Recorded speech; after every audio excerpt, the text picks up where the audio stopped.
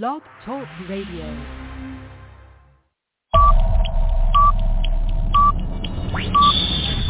Ten, 9, 8, 7, 6, 5, 4, 3, 2, 1, 0.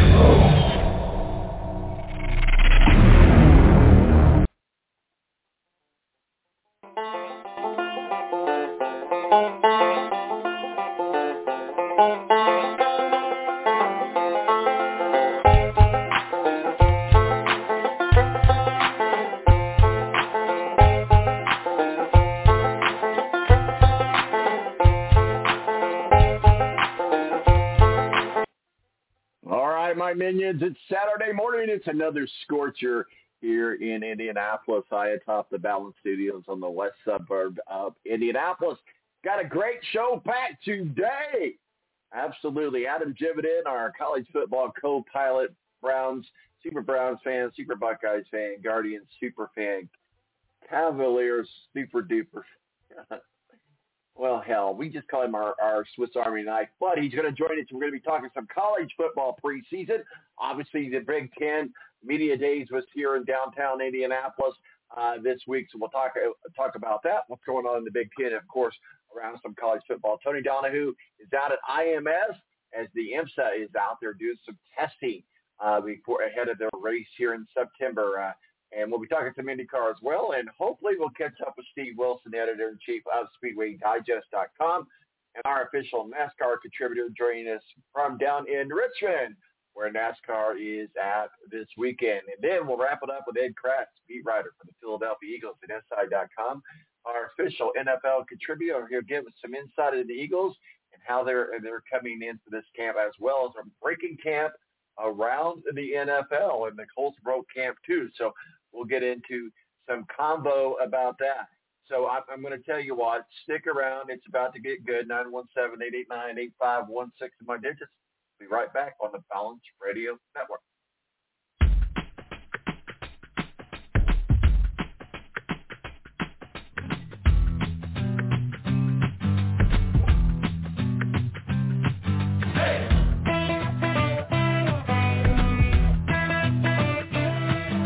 Double wide, quick stop, midnight tea, top Jack and her cherry coke town. Mama and Daddy put the roots right here, 'cause this is where the car broke down. Yellow dog school bus, kicking up red dust, kicking us up by a barbed wire fence. MTV on the RCA, no AC in the vents. We were Jesus, save me. The Air National Guard is a reserve component of the United States Air Force and serves alongside active-duty Air Force members in times of a national crisis. In addition, the Air Guard serves the state and local community in a wide range of capacities. The reason people join the Air Guard is as diverse as our members and includes such reasons as a deep desire to serve their country, money for college, travel, new job skills, and the pride that goes along with belonging to the greatest military organization in the world. I joined because I felt a calling to serve my country, but I didn't want to be far away from my family, so the Indiana Air National Guard was a perfect fit for me. With over 95 different career opportunities to choose from and 100% paid college tuition to any state-funded college, why not give us a call? Call 1-800-841-3103 or visit online at goang.com to find out more. Again, that's 1-800-841-3103. The Air National Guard, guarding America, defending freedom. I can't believe it. I've been playing 4-on-4 with a barbershop quartet.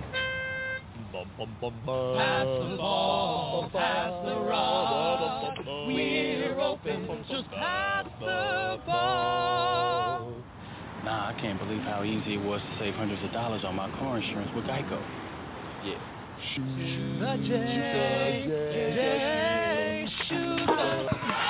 Believe it, Geico could save you 15% or more on car insurance. Morning face. You get it when you don't sleep well. This is what happened to Linda. Morning, guys. Good morning. Ah, what is that thing? It's me, Linda. Oh my God, it talks! Run! No, it's me, Linda from HR. It looks hungry! Save the children! Save them! Stay back, I've got mace! Ow, that went in my eyes. Quit moving! It's called beauty sleep for a reason. And there's never been a better time to get some. Get 20% off IKEA Sultan mattresses. IKEA, love your home.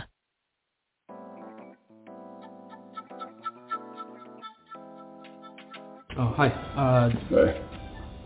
Seen on the board, do you guys have Black Rifle coffee here? No, I'm sorry. We only carry good small batch coffee here. Well, it is great small batch coffee. Well, that really can't be unless it's fresh roasted. So, Well, it is fresh roasted. I don't think you know what that means. You know what this is? This is Masa Lekwa Pique, which of course in the Indonesian language, let me finish. In the Indonesian language, it's weasel coffee. You just made that up. No, it's been passed through their digestive tract. That's disgusting. And then it's nature's wet processing. Yeah, but is it good? I mean, it's all right.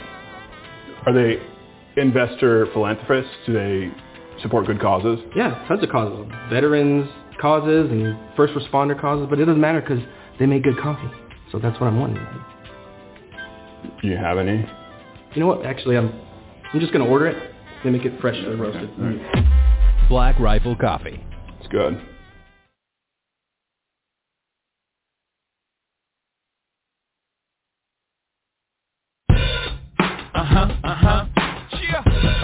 Rihanna. Good girl going bad. Take 3. Action.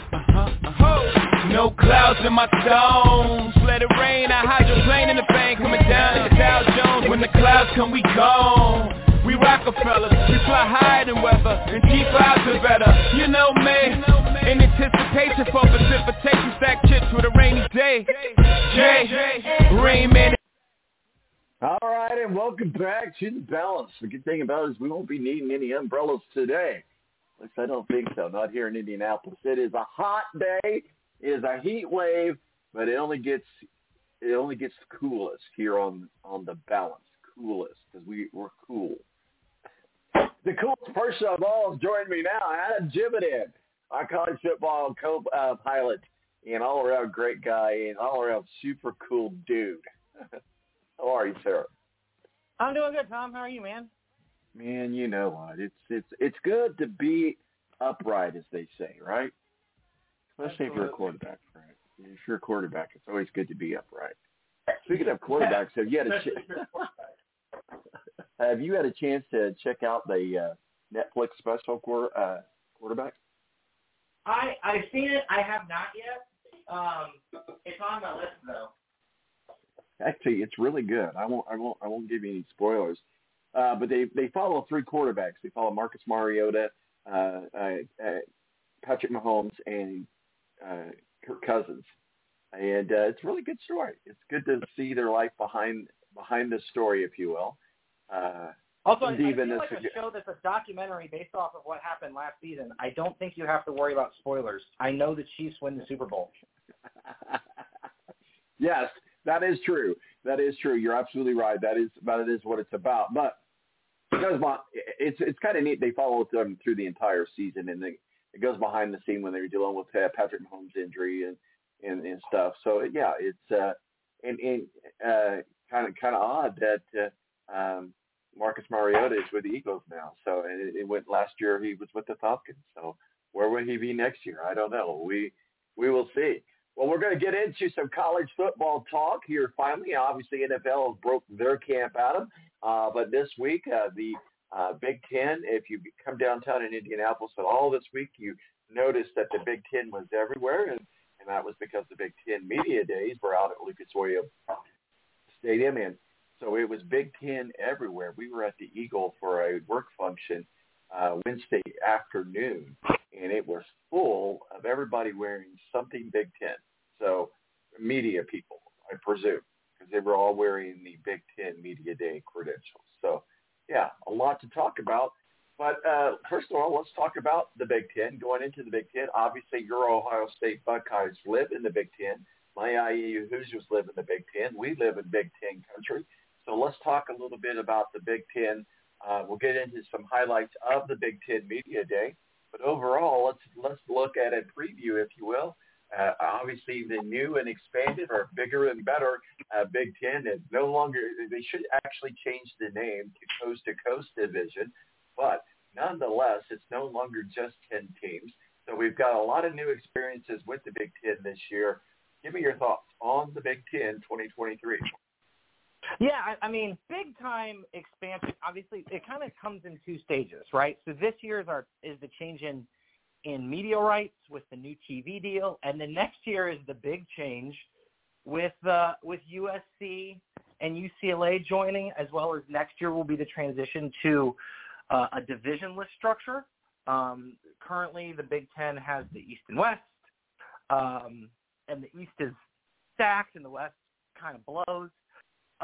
But they're going away from that towards a divisionless structure. And what's going to be interesting, I think, when we're talking about that in the future is you could lead to some pretty significant schedule impropriety where a team plays, Ohio State, Michigan, Penn State, USC, all in the same season.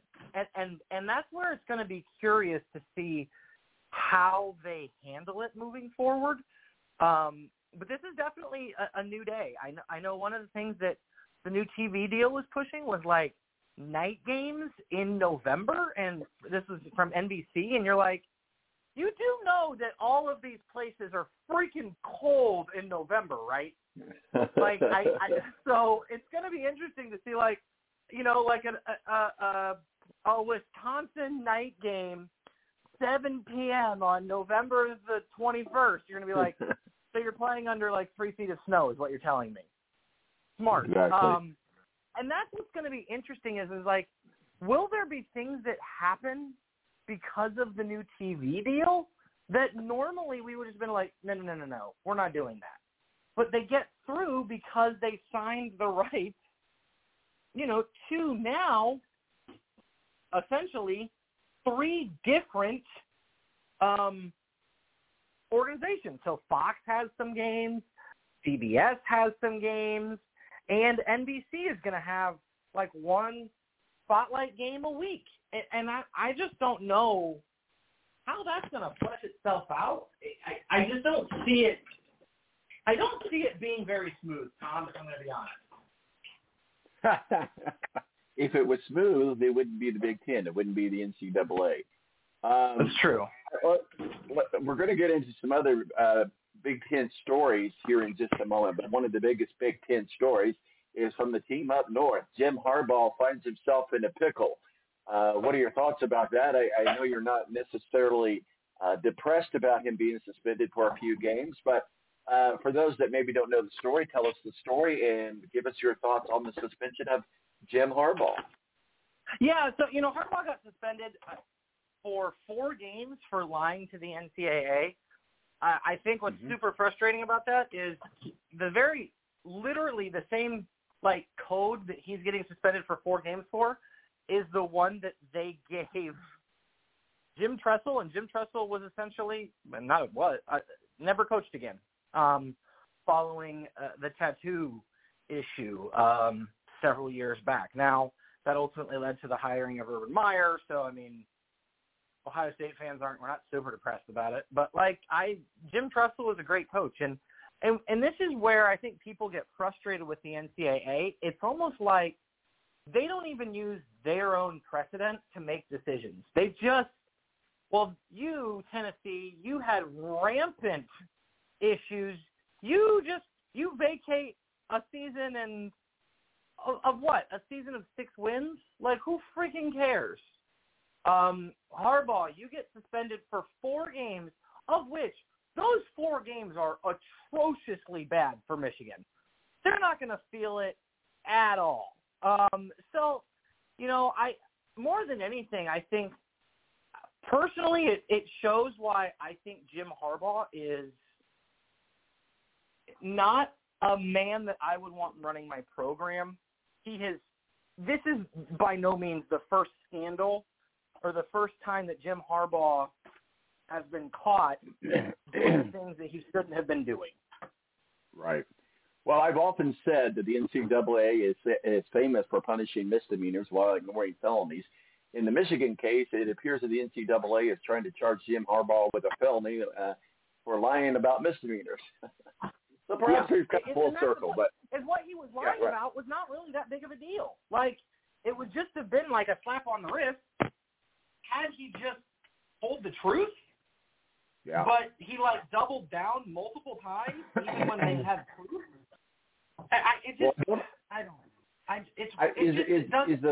doesn't make sense. So he gets suspended for 4 regular season games. So none of the preseason stuff counts. So he could still be in the locker room and all that. None of that comes into effect to the beginning of the season. The first 4 games he'll be suspended for, which is huge. Now, I don't know if you would know better than I do because they don't have the schedule up. Does Ohio State meet them in that 4-game suspension period? Oh, gosh, no. Ohio State's always the last game of the season. That's kind of what I thought. Well, speaking of Ohio State, and their non-conference schedule this year is a joke. So they're not playing anybody of merit over the course of this suspension. So it will affect them? Sure. Will it give them a loss as a result? No. Yeah. Well, let's talk about Ohio State. Going back to the media days, certainly there was not, at least from what I read in the media days, I've tried to catch up with them the best I could, but there was no starting quarterback for Ohio State, so they need a quarterback to step up. There was none really available in the media availabilities. No comments from the head coach. In the first couple of days of at least in day 1, there was no comments. So your coach entering the 5th season at the helm of Ohio State said he didn't know who the Buckeyes' starting quarterback would be against Indiana. And so curious mind want to know, and I know you're in the know, Adam. So who's your starting quarterback? Come on, give us some scoop. It's going to be Kyle McCord. Everything that I've heard is that Kyle McCord is establishing himself as the starting quarterback. I mentioned last week, former 5-star. He was Marvin Harrison's high school quarterback teammate, so he already has chemistry with Marvin Harrison Jr. That's huge. He threw for 6,657, I think is the number, passing yards in a season and a half in Philadelphia. He was the Philadelphia High School Player of the Year. He was the Pennsylvania High School Player of the Year. I mean, every accolade you can think of. The only reason people are freaking out is because they're like, oh, he didn't have many passing attempts prior to starting. And I was like, guys, prior to earning the starting job, had 0 passing attempts in a game. I don't know why we're freaking out. I feel like if there's one position Ryan Day should be given trust by fans or the media, it's quarterback.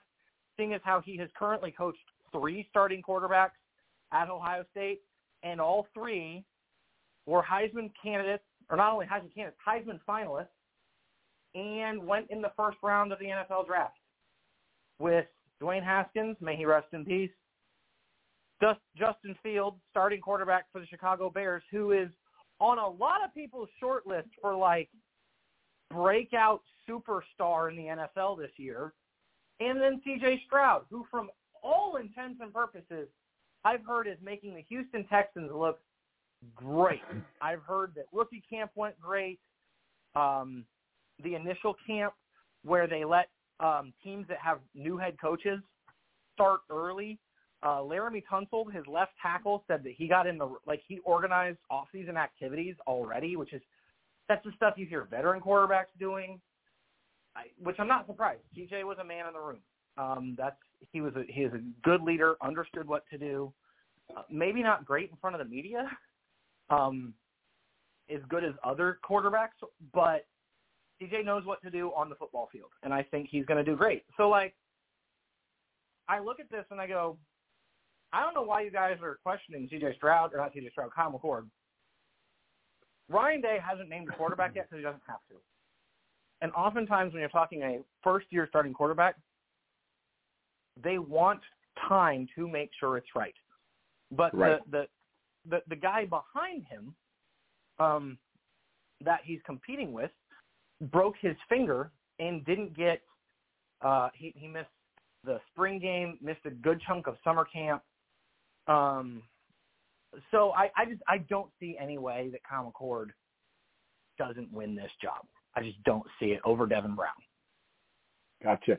Well, moving on to other teams, Ohio State is not the only team looking at a quarterback situation. Obviously, Penn State is looking at their quarterback.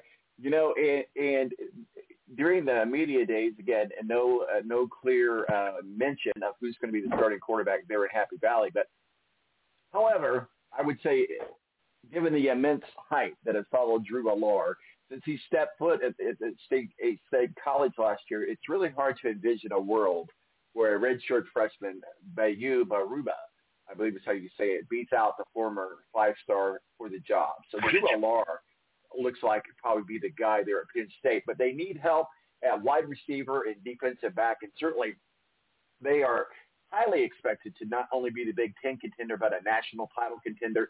And so the Nittany Lions returned projected NFL first-round draft pick, Alu Forwasha at La Franco. So the Penn State Nittany Lions have some work to do, but they are a championship-caliber team. What do you thought about the Nittany Lions and Drew Allar? It's Drew Allar, but for future reference. Drew Allar, you know me. I can never pronounce the name. Go ahead. Yeah, but Drew was the number one quarterback in his class. Really was a late riser from Ohio, from Medina, Ohio. But Drew's good. Drew's very good. Will Penn State compete for a championship this year? Probably not, if I'm going to be honest. They lack roster depth. Where I see them being a potential contender, especially, though, is next year. Next year, the college football playoff expands to 12 teams away from 4. So you'll have some of those teams, the teams that we've seen over the years, that get better as the season goes on. Maybe they suffer like an early loss, week 1 or 2, and then by week 12, you're like, oh, thank God we don't play them. That could be Penn State, even this year, depending on the development of Allar at quarterback. So I look at this roster. It's young. I know they had some transfers come in. I have to take a better look at their roster. They're very young at a lot of the skill positions. And so I look at Penn State and go, you get Allar a year under center. Next year it's going to expand to 12 teams. I almost don't see – I look at next year and go, man, is Ohio State – I think the Big Ten and the SEC both, upon this 12-team expansion, are going to get 3 teams into the playoffs at least pretty much every year. I think there are certain programs that you can just almost write in to the playoff once it expands to 12 teams. Like I think of like Ohio State, probably USC, Michigan, Alabama, Georgia, maybe LSU, Clemson. Who knows what's going to happen with Oklahoma and Texas once they transition to the SEC. But I think there's going to be about 5 or 6 teams that you're just going to kind of start your playoff list with, and then the rest of them are combinations of, the Notre Dames, the LSUs, maybe if Florida State or Miami can get their act together or things like that. But Penn State's another one that would be one of those, okay, are they going to come in? And if they're getting hot at the right time, we could see scenarios, and this is what's exciting about the 12-team playoff. If you have a team get hot, it could have a almost like college basketball-like run where a team goes from 10 to the championship. And maybe they had a loss or two at the start of the season. I think you're going to see a lot more teams get through to the finals that we haven't had, because basically the championship games have been composed mostly of a handful of teams, Georgia, Alabama, Ohio State, Clemson, and so Oklahoma for a while. So I think that's where the excitement comes in from college football, is really this year is setting the stage for all the huge changes next year. So it's gonna be a good year. I love college football so much that I think every year is a good year. Even the COVID year that was horrible, but it's college football and it's back. So I think like we don't get caught up in the okay, the who's good, who's bad. as much as we do, potentially in the NFL. Like in the NFL going into the season, you already know roughly there's probably 2 or 3 teams that's going to contend for the Super Bowl, practically speaking. This year especially, I feel like it's everybody kind of around college football feels like it's pretty wide open. We know Alabama's not as strong as they've been. Georgia's breaking in a ton. The last 2 Georgia teams were really stacked off of 2 amazing runs in recruiting and things like that. Not saying that Georgia hasn't maintained recruiting, but they're breaking in a new quarterback. They're breaking in new receivers. They're breaking in several new coaches. So nobody really knows what Georgia's going to be. Ohio State's breaking in a new quarterback. C has returning Heisman candidate Caleb Williams.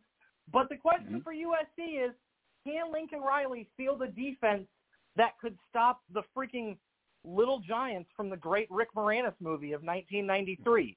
I don't know. And even when Lincoln Riley was at Oklahoma in his absolute best with Baker Mayfield and Kyler Murray, they would always suffer a loss or 2 that would just make you scratch your head. This year, college football is more wide open than it's been in recent memory. I don't think there's going to be a single dominant team. I think this could be a scenario where this year we see a team I know Boise State has a really good roster. Similar to when Cincinnati made the playoff, we could see one of those types of teams sneak into the playoff and really make some noise. So I don't know. I just know it's exciting. I'm looking forward to see where the initial rankings come out, to also see how this year I feel like the initial rankings and what it ends at are going to be wildly different. So this is a year where you're going to see more upsets than we've seen in recent memory, especially from the big dogs. I don't expect Ohio State to make it through the season unscathed. I don't expect Michigan to do that either. I think Alabama's is looking at 3 or 4 losses because their quarterback situation's a mess. Does Georgia handle being repeat national champs well? Do they handle transitioning several great defenders as well as the quarterback position? There's so many subplots for this upcoming season that we could legitimately spend an entire show coming up just breaking down all the subplots of what exists in this particular college football season, because everything is setting up for the big changes next year, but also the unknown of this year, where you had so many teams were kind of finally past the COVID era, where you had some of those super seniors that felt like they were in college for an eternity. Hendon Hooker, sorry. That was a perfect example of one of those guys that was in college till he was 26 or something like that. But I think that's where this is going to be a really exciting season. Well, absolutely. You topped it out. You mentioned all 5 teams in the pre-ranking in the top 5. Obviously, USC being number 5, and of course Penn State is just outside with number 6. But Caleb Bullock with USC is a stud to look for. Dallas Turner of Alabama, Joshua Stewart. And of course, you've got a guy that nobody can pronounce, Tumbalabaluba, but Tubaluba, JT Tubaluma. You ever feel like you're in an episode?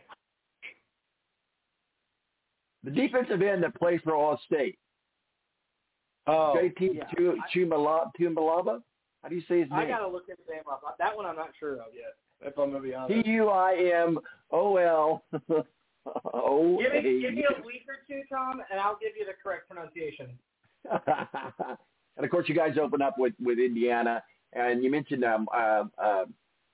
Georgia, their quarterback, Carson Beck. So a lot to look at going into the big season. And I like what you said. We could just create a whole show around the probabilities of college football. But you have to, in order to do that, Adam, you have to commit to a whole show. Now, can you do that? Man, I don't know. I've told you I can do it. If it's depending, we pick the right weekend, and I can pull it off. We'll do it. We'll plan it out. We'll make it happen, and we'll spend an entire show talking about the probabilities of college football.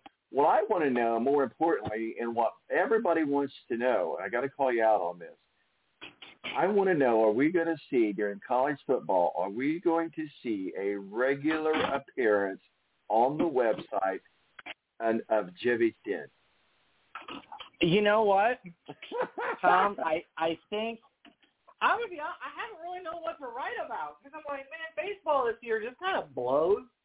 Like, I just feel like there's just, I don't know. There's like no excitement around baseball right now because, like, what do you got? Like, Ohtani's doing stuff that he is the only person to ever do this kind of stuff since, like, friggin' Babe Ruth. But beyond that, I just feel like there's, like, no excitement yet around baseball. Maybe it's just not soon enough. We're kind of in those, like, they've been playing for forever. You know, they got the trade deadline coming up. Yeah, you know, I think here's what we'll do. As soon as all the rankings come out, sort of like an AP coaches poll, the whole shebang, we'll do a quick write-up, and that will be our predecessor to our whole show breakdown. How does that sound? Deal. Now we got to figure out when are we going to do that? I don't know. That'll be what we'll have to figure out offline. Yep. We'll figure it out, man. So are you gonna take an exciting season. It's a very exciting season ahead. Are you gonna take Oliver to see the Barbie movie? Say that one more time. I said, are you gonna take Oliver to see the Barbie movie? Heck no. Oh my God! You know, I am to see the Ninja Turtles movie this weekend. Love it. We're gonna go, and of course, you know this. We talked about it offline. We're going tomorrow. Us and a group of friends are going to see Oppenheimer. I'm excited about I've this heard movie. it's very good.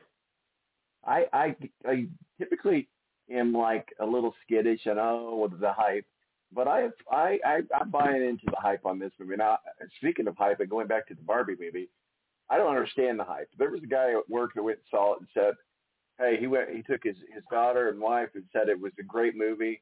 I was like, well, what's all the hype? Because, the story, it's just a great story. And I talked to another guy who went on a date. He's on my team. He went on a date, go see the Barbie movie. Said it wasn't exactly what you thought I think it would be. Cheesy, layered upon cheese, layered upon cheese. And I heard somebody on national media this week say it's like a macaroni and cheese. You like a lot of cheese in your macaroni and cheese, but you don't like cheese in your movies. So I've heard both sides of the fence. I don't get the hype of Barbie. And there's a lot of reasons. Just because it just seems, like I said, cheesy. But, you know, for so many years, all we heard was, if you let your daughter play with Barbies, she's going to grow up with eating disorders and body shaming and all of that. And yet they turn around and make a movie about it. So, you know, not going to happen. But Oppenheimer, and I was wishing and hoping that we could go to the IMAX downtown. We're going to the IMAX in Greenwood. But now I heard that it broke.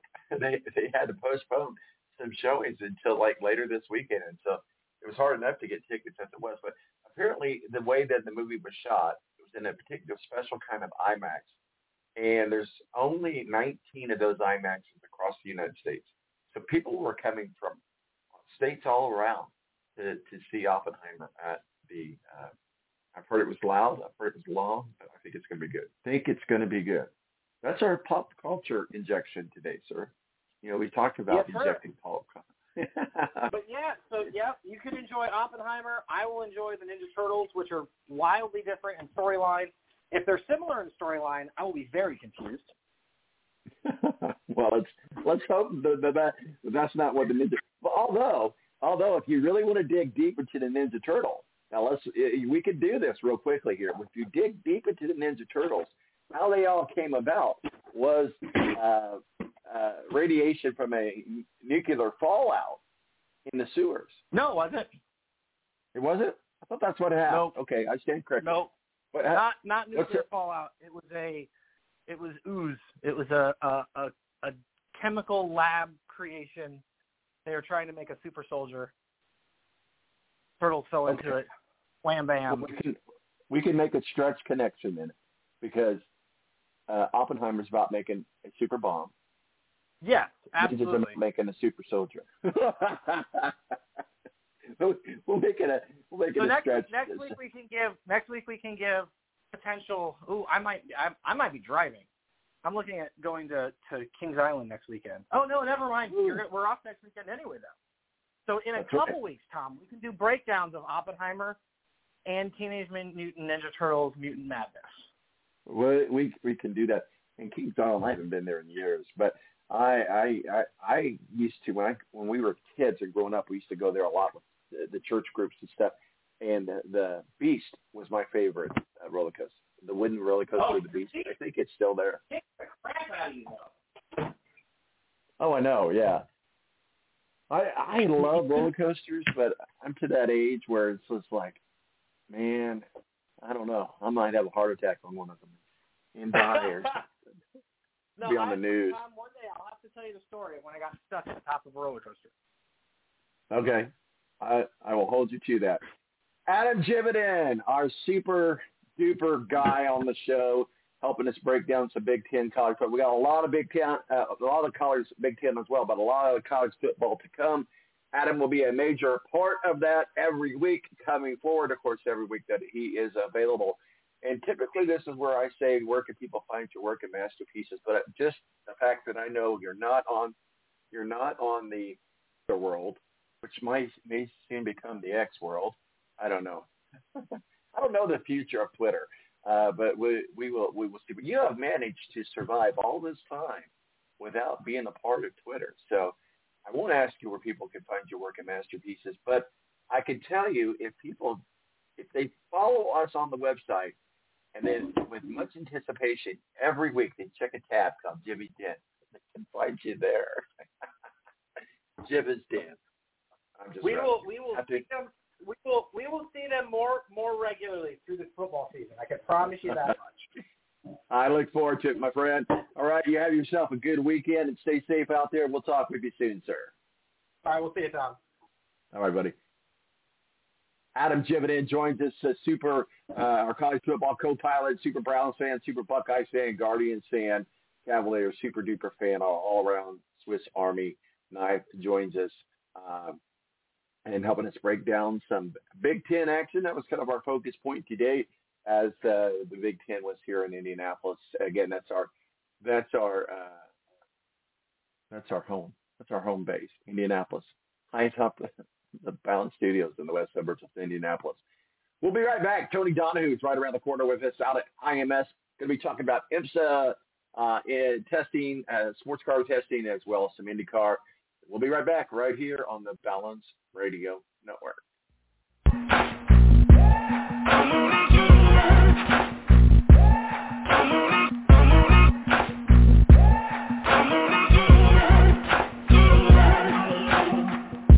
Maybe I'm foolish, maybe I'm blind, thinking I can see through this and see what's behind. Got no way to prove it, so maybe I'm lying.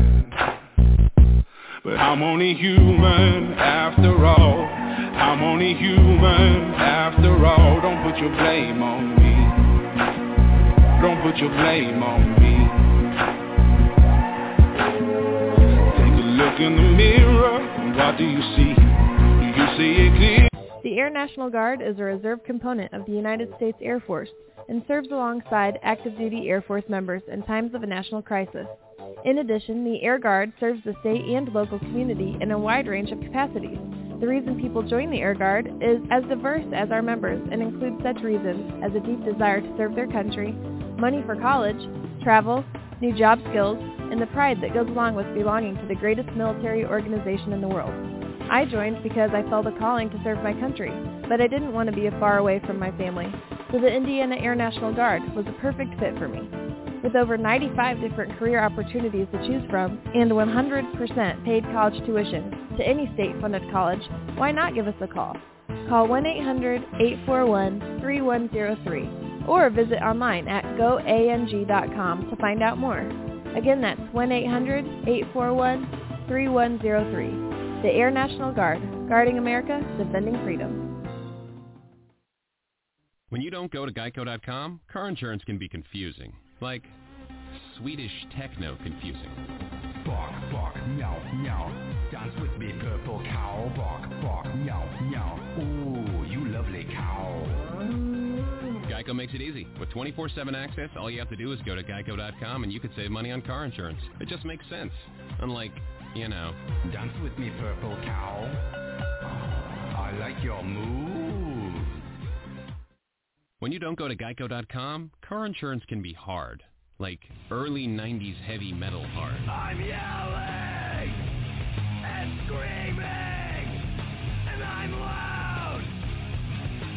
Roar. Geico makes it easy. You can review and update your policy or report a claim on geico.com or the Geico mobile app. Because shouldn't we all have a little less stress in our lives? I'm not even upset about anything. Morning face. You get it when you don't sleep well. This is what happened to Linda. Morning, guys. Good morning. Ah, what is that thing? It's me, Linda. Oh my God, it talks! Run! No, it's me, Linda from HR. It looks hungry! Save the children! Save them! Stay back! I've got mace! Ow, that went in my eyes. Quit moving! It's called beauty sleep for a reason. And there's never been a better time to get some. Get 20% off IKEA Sultan mattresses. IKEA, love your home.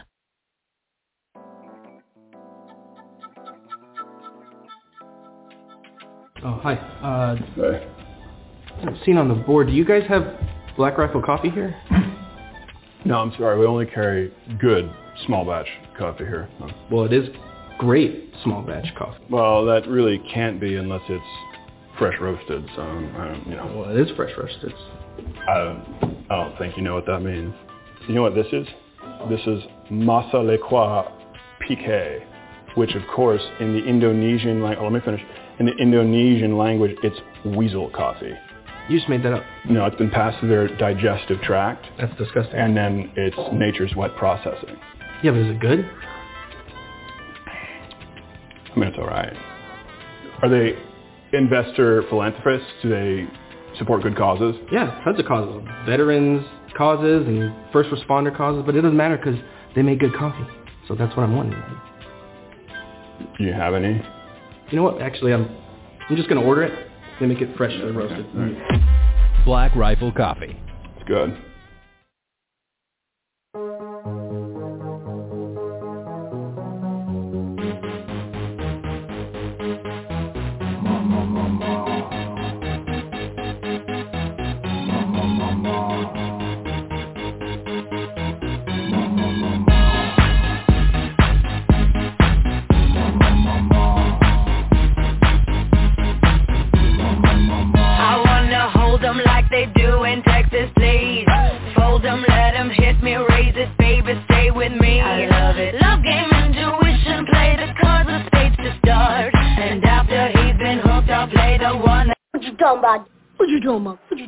What you talking about, Will? All right, welcome back to The Balance. My name is Tom Marquis, El Presidente. We do this thing called The Balance every Saturday morning. And the great thing about our show is we're also a podcast. So a lot of you listen to us on the podcast, which we greatly appreciate. Do me a quick favor, though. While you're listening to the podcast, go ahead and hit the like button on any of your platforms that you might use, Apple or what have you. And that way we know that you're there. We know how awesome you are.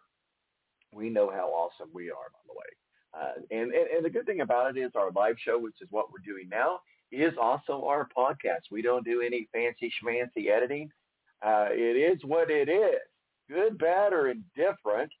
We have some good episodes and some bad episodes. Some episodes I wish we did do some fancy dancy editing. Trust me, we've had those shows too.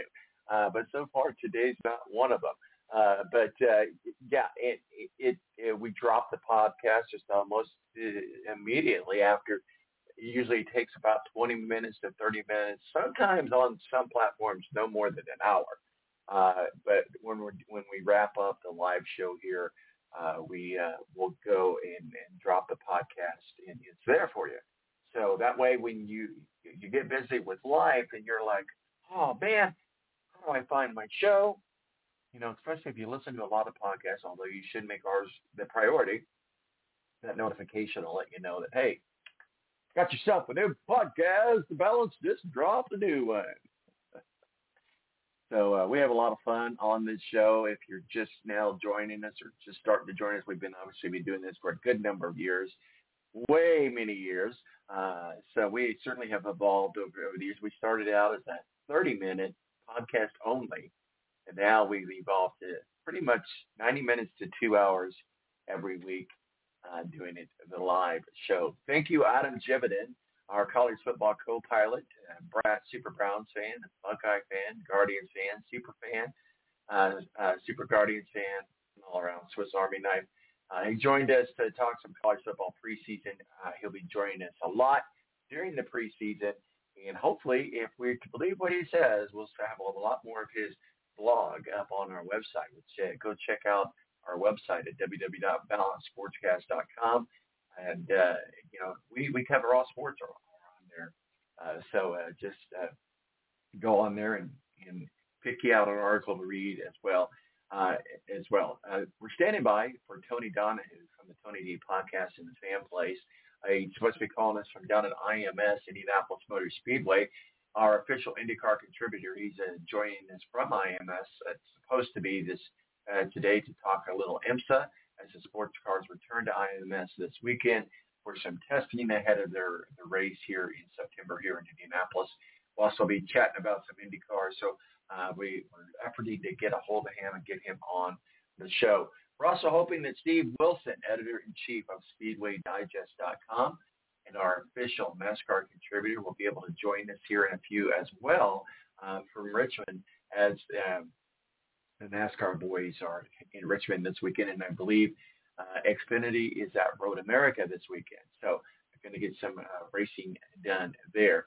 And then here coming up at the end of the show to help us wrap it up and put a bow on it will be Ed Kratz, beat writer for the Philadelphia Eagles, a great friend of the show, and beat writer for the Philadelphia Eagles and SI.com, our official NFL contributor. He's going to give us some insight into the Eagles and how things are going for them in this camp and around the NFL as the NFL break camp. It's getting that time of year. We've activated, by the way, the Balanced Fantasy Football League. We have very limited amount of spaces left of people, because when you join, you get to stay as long as you want, and if you need to bail, we'll put somebody in. So we do have a waiting list, but if you want to play, just go and direct message us on Twitter at TBalance or on Facebook or what have you. Al, just give me a call right now and say, hey, I want to be on the Balanced Fantasy Football League, 917-889-8516. So that's exciting, right? And at work, we started up a little fantasy football league as well with my team and a couple other people on a couple other teams, and we're going to have a great time playing fantasy football this year. Some news of note, and we'll talk about this more when we get into the NFL talk in more details, but Joe Burrow was carted off the field. Doesn't look like it looks like it could be an Achilles, but we don't know for sure. We'll try to get some more information about that with Ed Kratz. But if he's one of your fantasy football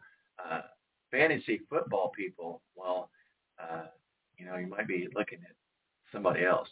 I would be looking at somebody else anyway, just to let you know. So we were just talking with Ed Kratz, beat writer for the Philadelphia Eagles, and I'm still trying to effort to get a hold of Tony to see if he's going to be able to join us. But we were talking college football,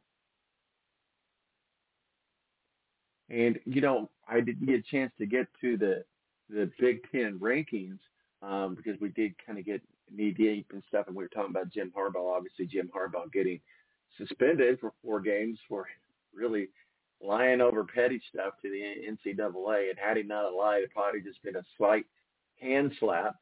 But Jim Harbaugh is just arrogant enough to do whatever Jim Harbaugh wants to do, right? Not the first time we've seen him in a negative light, but it is what it is. It is Jim Harbaugh. But joining us now, the guy's never in a negative light, Tony Donahue of the Tony D podcast and the Fan Place. How you doing, sir? You out at IMS, are you? I'm good, man. I don't know why hard to hear you, but we're here. We're out at the racetrack. There's a little IMSA test going on, which is cool. It'll be a sports car weekend coming up here next month, and it's not too hot yet, so we're going to watch some cars while we can before it gets a little too sweaty out here. Well, it's going to be crazy hot. Well, I don't know. I don't know what the weather's going to be here in a couple of weeks with IndyCar and NASCAR is on the track, but yeah, it's good to see IMSA out on the track and really IMSA getting a lot of attention that it was that they're getting as well. So real quickly, talk with us a little bit. Maybe those novice fans don't really know what IMSA is. Obviously, it's the sports car racing series, but certainly talk with us a little bit about IMSA, what goes into that, and what are they testing for, and what are you looking at while you're out at IMS today? Yeah, this is the first time that a sports car race is going to be here since 2012. And when it was here in 2012, they ran a different configuration. They had it, what would be oval turn one. They kind of came around the front straight. Now they kind of dive into the infield, which is where you can access the pits. So, kind of just learning the track. If you've never watched an IMSA race or a sports car race, it's pretty cool because there's different categories. So you'll have the super fast cars and the Daytona prototypes that are flying around some of the slower cars, but it's 3 or 4 races within a race. So it's always entertaining. It's always exciting. Some former IndyCar drivers like Sebastian Bourdais run, and maybe we might even see some familiar faces run this race. So that'll be really cool. It's in September. It shouldn't be too hot. So you're looking at a pretty good month here coming up for IMS with the Brickyard and the IndyCar race here in 2 weeks, NASCAR and IndyCar on the weekend. Then you get the Brickyard test on the Oval the following 2 days. Then you can come back in September for the IMSA sports car race, which goes about, I think it's about a 3-hour race, 2 hour, 45 minutes. So usually pretty entertaining. And one of the unique things with IMSA as well is they have co-drivers, so they can switch drivers out as well. Is that correct?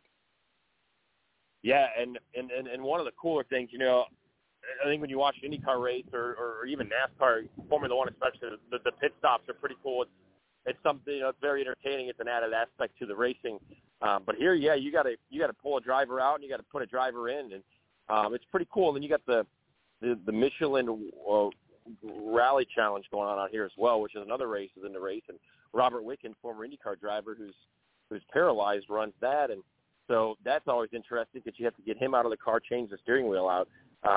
But it's a lot of fun. It's a super cool series, and I'm looking forward to being able to check it out here over the next couple of weeks. Yeah, it's going to be a lot of fun, and I'm excited to see IMSA come to Indianapolis as well. Well, let's talk a little bit about IndyCar. Obviously, IndyCar had a great race up in Iowa. You were up there last weekend. Talk with us a little bit about the Iowa races. And it was great to see IndyCar 2 days in a row up there in Iowa. That was a fun track. Give us a recap of IndyCar. Yeah, here's your recap. Joseph Newgarden's really good there. Went both races. We're on the backstretch for race 2. He came off corner number 2, blew right by his 2 teammates to go from 3rd to 1st, and he really never looked back at that point. I mean, just a dominant weekend, and he needed that to kind of put some, to get closer to Alex Palou in the championship standings. Problem is, Alex Palou finishes 3rd after starting like 12th on Sunday. So great weekend, great race. I would like to see the race be I know you get 2, so it's like, well, you're complaining that it's not long enough, but I'd like to see both those races 300 laps. But a lot of fun. The concerts were great. Hy-Vee puts a lot of money into that, and was super fun to hang out. Super fun to see the concerts, and had a really good Indy Indy Next race on Saturday evening. Christian Rasmussen won that. That's the guy I think we'll be talking about next year when we go row by row the day before the 500 on your show to talk about the Indianapolis 500. I think Christian Rasmussen's the guy that we'll be talking about in that race. So there's a lot of young talent there as well. So looking forward to it. Well, talking about Iowa, and the answer to my question before I even ask it, because I know the answer before I even ask it, is one is the Indianapolis 500, the other is Iowa.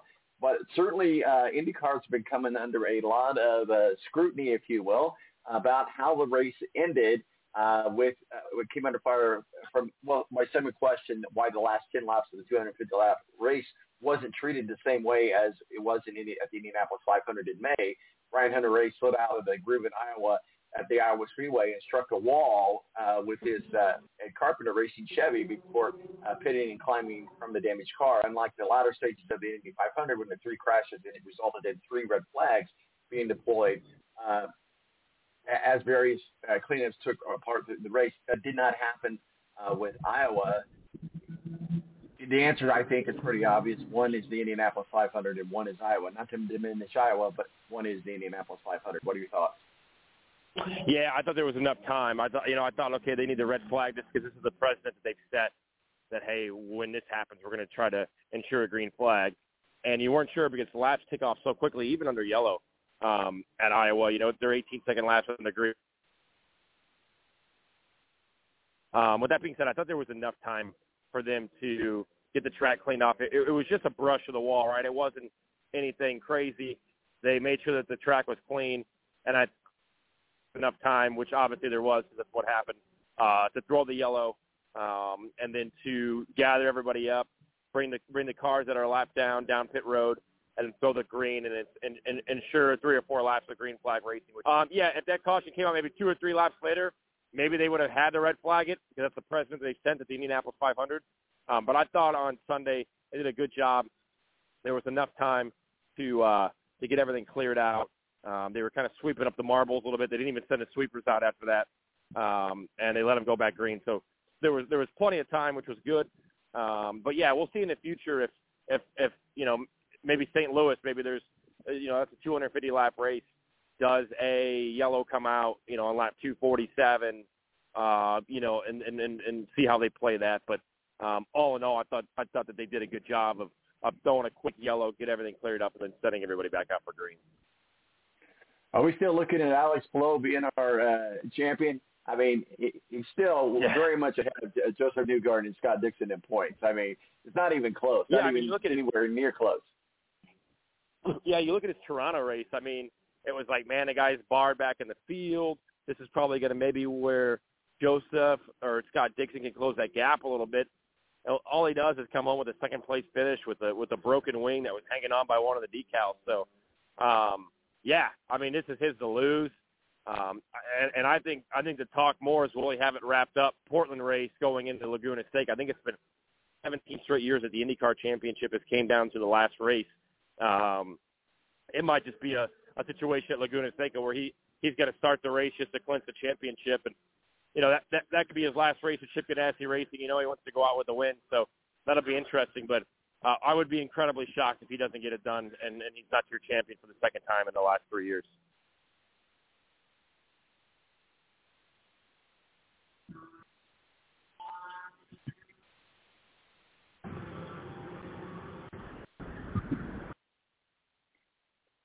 Tony, are you still there?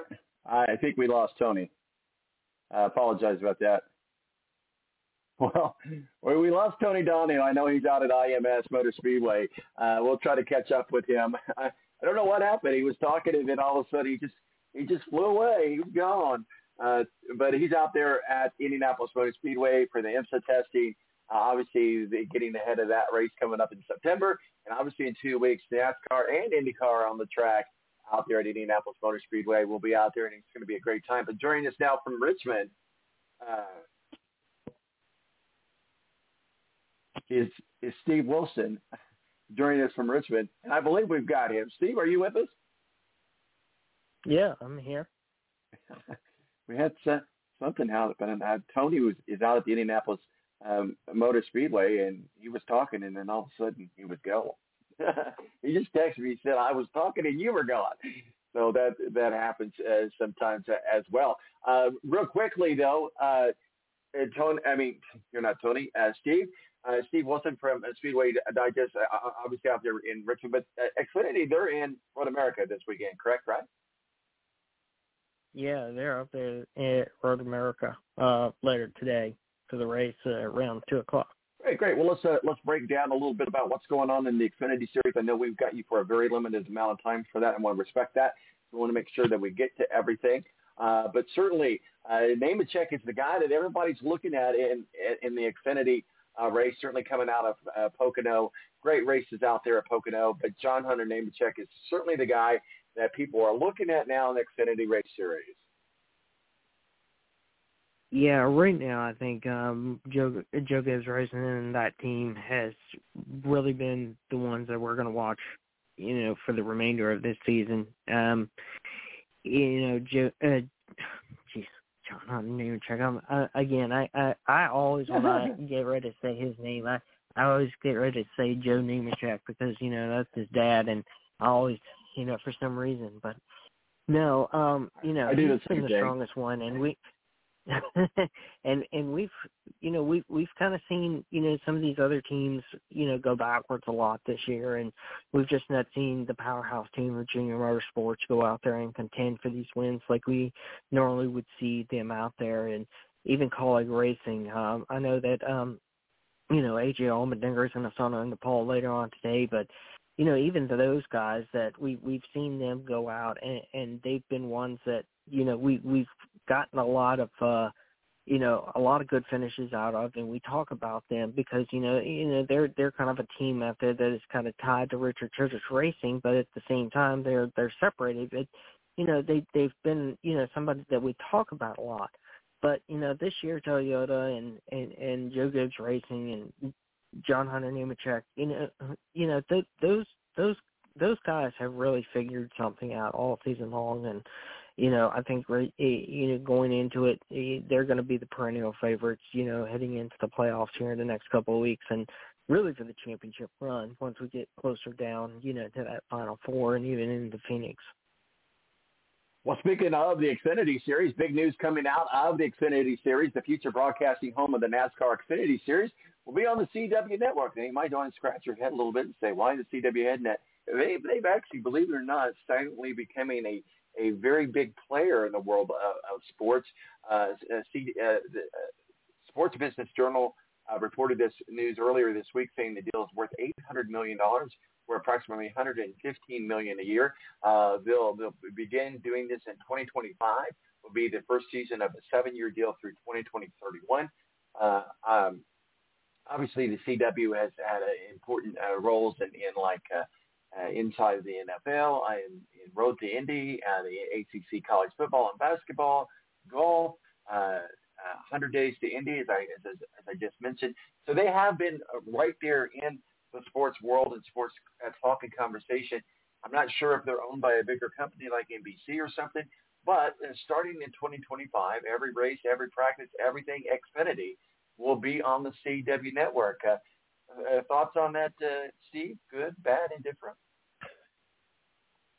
Well, the CW is owned by Nexstar Communications, which is one of the biggest affiliate owners of NBC and Fox stations in the U.S. And in fact, they actually own, they actually own our local stations around here on the NBC side. So, so I mean, they have a deep tie into both Fox and NBC. So, they have, the power to be able to reach a large, massive audience. And, the CW is going to put everything Xfinity on over the air and on their app. So nobody is going to have to buy a television package or anything to watch these races. You can stick up an antenna and watch every single practice and qualifying and every single race for Xfinity with an antenna starting in 2025. And, yes, it's also going to be on their app too. This kind of consolidates things down, that we've seen in the Truck Series. In the Truck Series, everything is on Fox.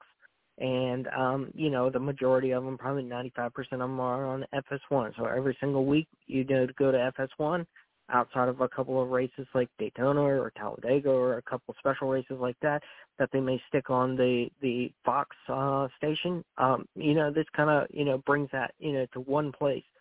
And, one of the things is that you hear a lot of times is that the TV partners are talking about just the massive overall expense that it takes to produce and to carry all these races between Fox, NBC, Cup, Xfinity, and trucks. And, maybe this is a value add to them in which they can, still be competitive in that space and be able to carry Cup Series racing, which is definitely the biggest portion of the revenue generator for NASCAR and the teams, regardless. But, also be able to be conscious on, what they're spending to bring those to the sports fans that are out there. So, this gives them, an opportunity for somebody else to kind of take some of that load off of them. And NASCAR Productions is going to produce all of this out of their Concord facility, which they already pretty much do this for the second half of the Truck Series and one-off races for Fox and NBC. So this isn't something that isn't already being done. My question is I think a good question would be is that how do they bring the broadcast team? Do they still use Fox and NBC's broadcast booth during their particular portions of the season, or do they hire their own people? And, that brings into a larger question that, do they send somebody to the racetrack every single weekend if they do have their own broadcast people? So, I think there's a couple questions that have to be added and we'll have to ask, along the way, and hopefully they'll be answered as we get closer to all of this. But, for everybody that always says, they want to be able to watch racing, they want to be able to watch it without having to buy a TV package, well, here you go. You can watch all 33 races, practice and qualifying of the Xfinity Series with an antenna. I love it. And you know what? That brings back some old school retro. Of course, I think most people now have some sort of cable or streaming or whatever. We're cord cutters, so we're completely streaming here at my house anyway. We don't buy the cable packages, but nonetheless, we stream everything through Hulu and other stuff. We pay for every streaming device out there, and still pay less than what we did for cable. but that's neither here nor there. But there was a time, there was a world, and that a lot of us older people remember those worlds where there was a TV antenna. So it's great that they have the ability to do that. I want to get into some the Cup Series conversation with you as well. Let's talk a little bit about last week. Now, I texted you offline, and you said, well, probably nothing will happen.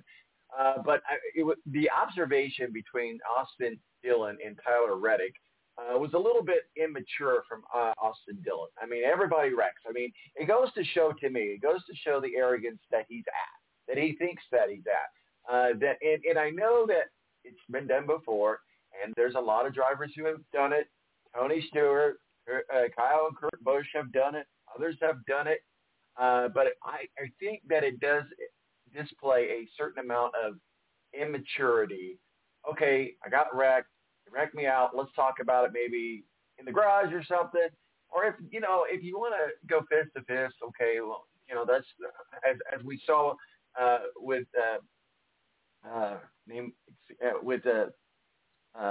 Noah and Ross Chastain. Yeah, they went fist to fist. Sometimes that happens. I just feel like that maybe it's a safety issue for him to launch his helmet at another car going by, which he did with Tyler Reddick. What are your takeaways of that?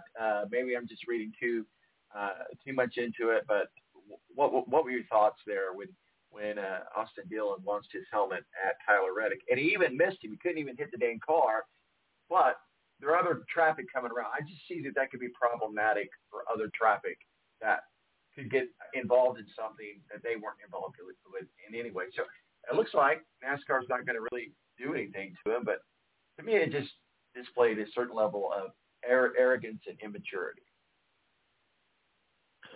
Yeah, I mean, you look at Pocono last weekend as a whole, and even Austin Dillon, I don't think he was the only one. I mean, you go back and look at the way that Denny Hamlin and that he raised Kyle Larson too. I mean, a lot of these incidents that happened right down there in turn one, coming out of turn one, going down to that Long Pond straightaway, or down the backstretch down to the tunnel car.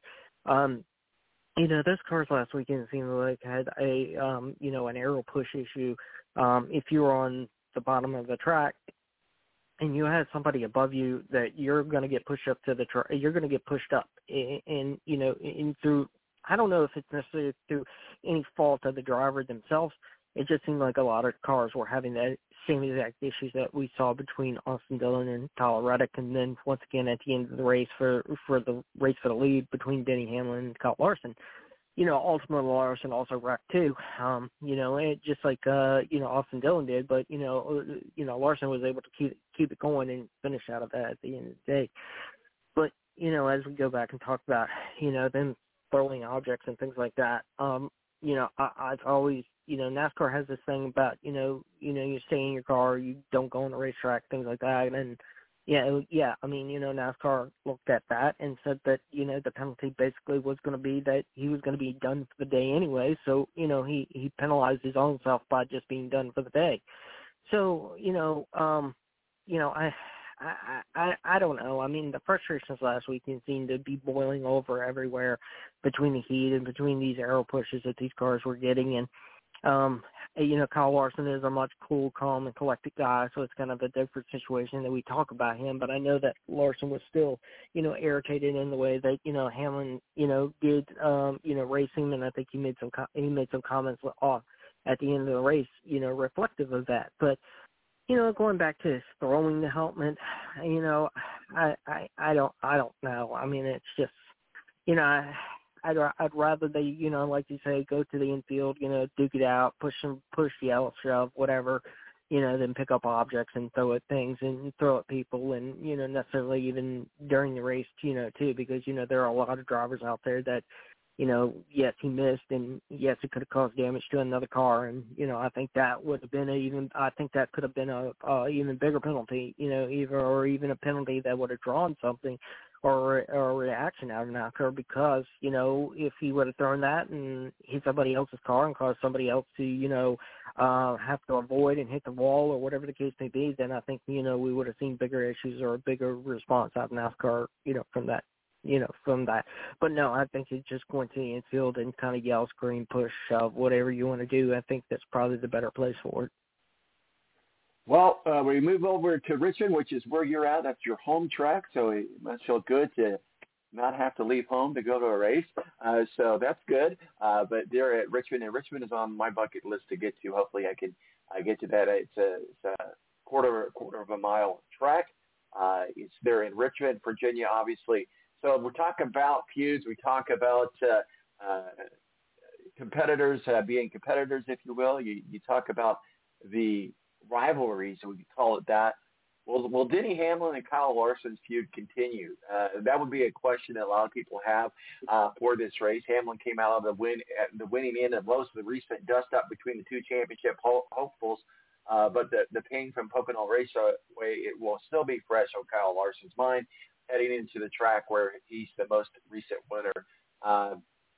And Hamlin insists that he raced Larson with respect and made no contact, but that wasn't exactly how Kyle Larson saw it. Both drivers have had their share of success at Richmond, so it's likely that they will have a business decision to make before it's all said and done there in Richmond. So those are two drivers that people are looking at in Richmond. What are your thoughts?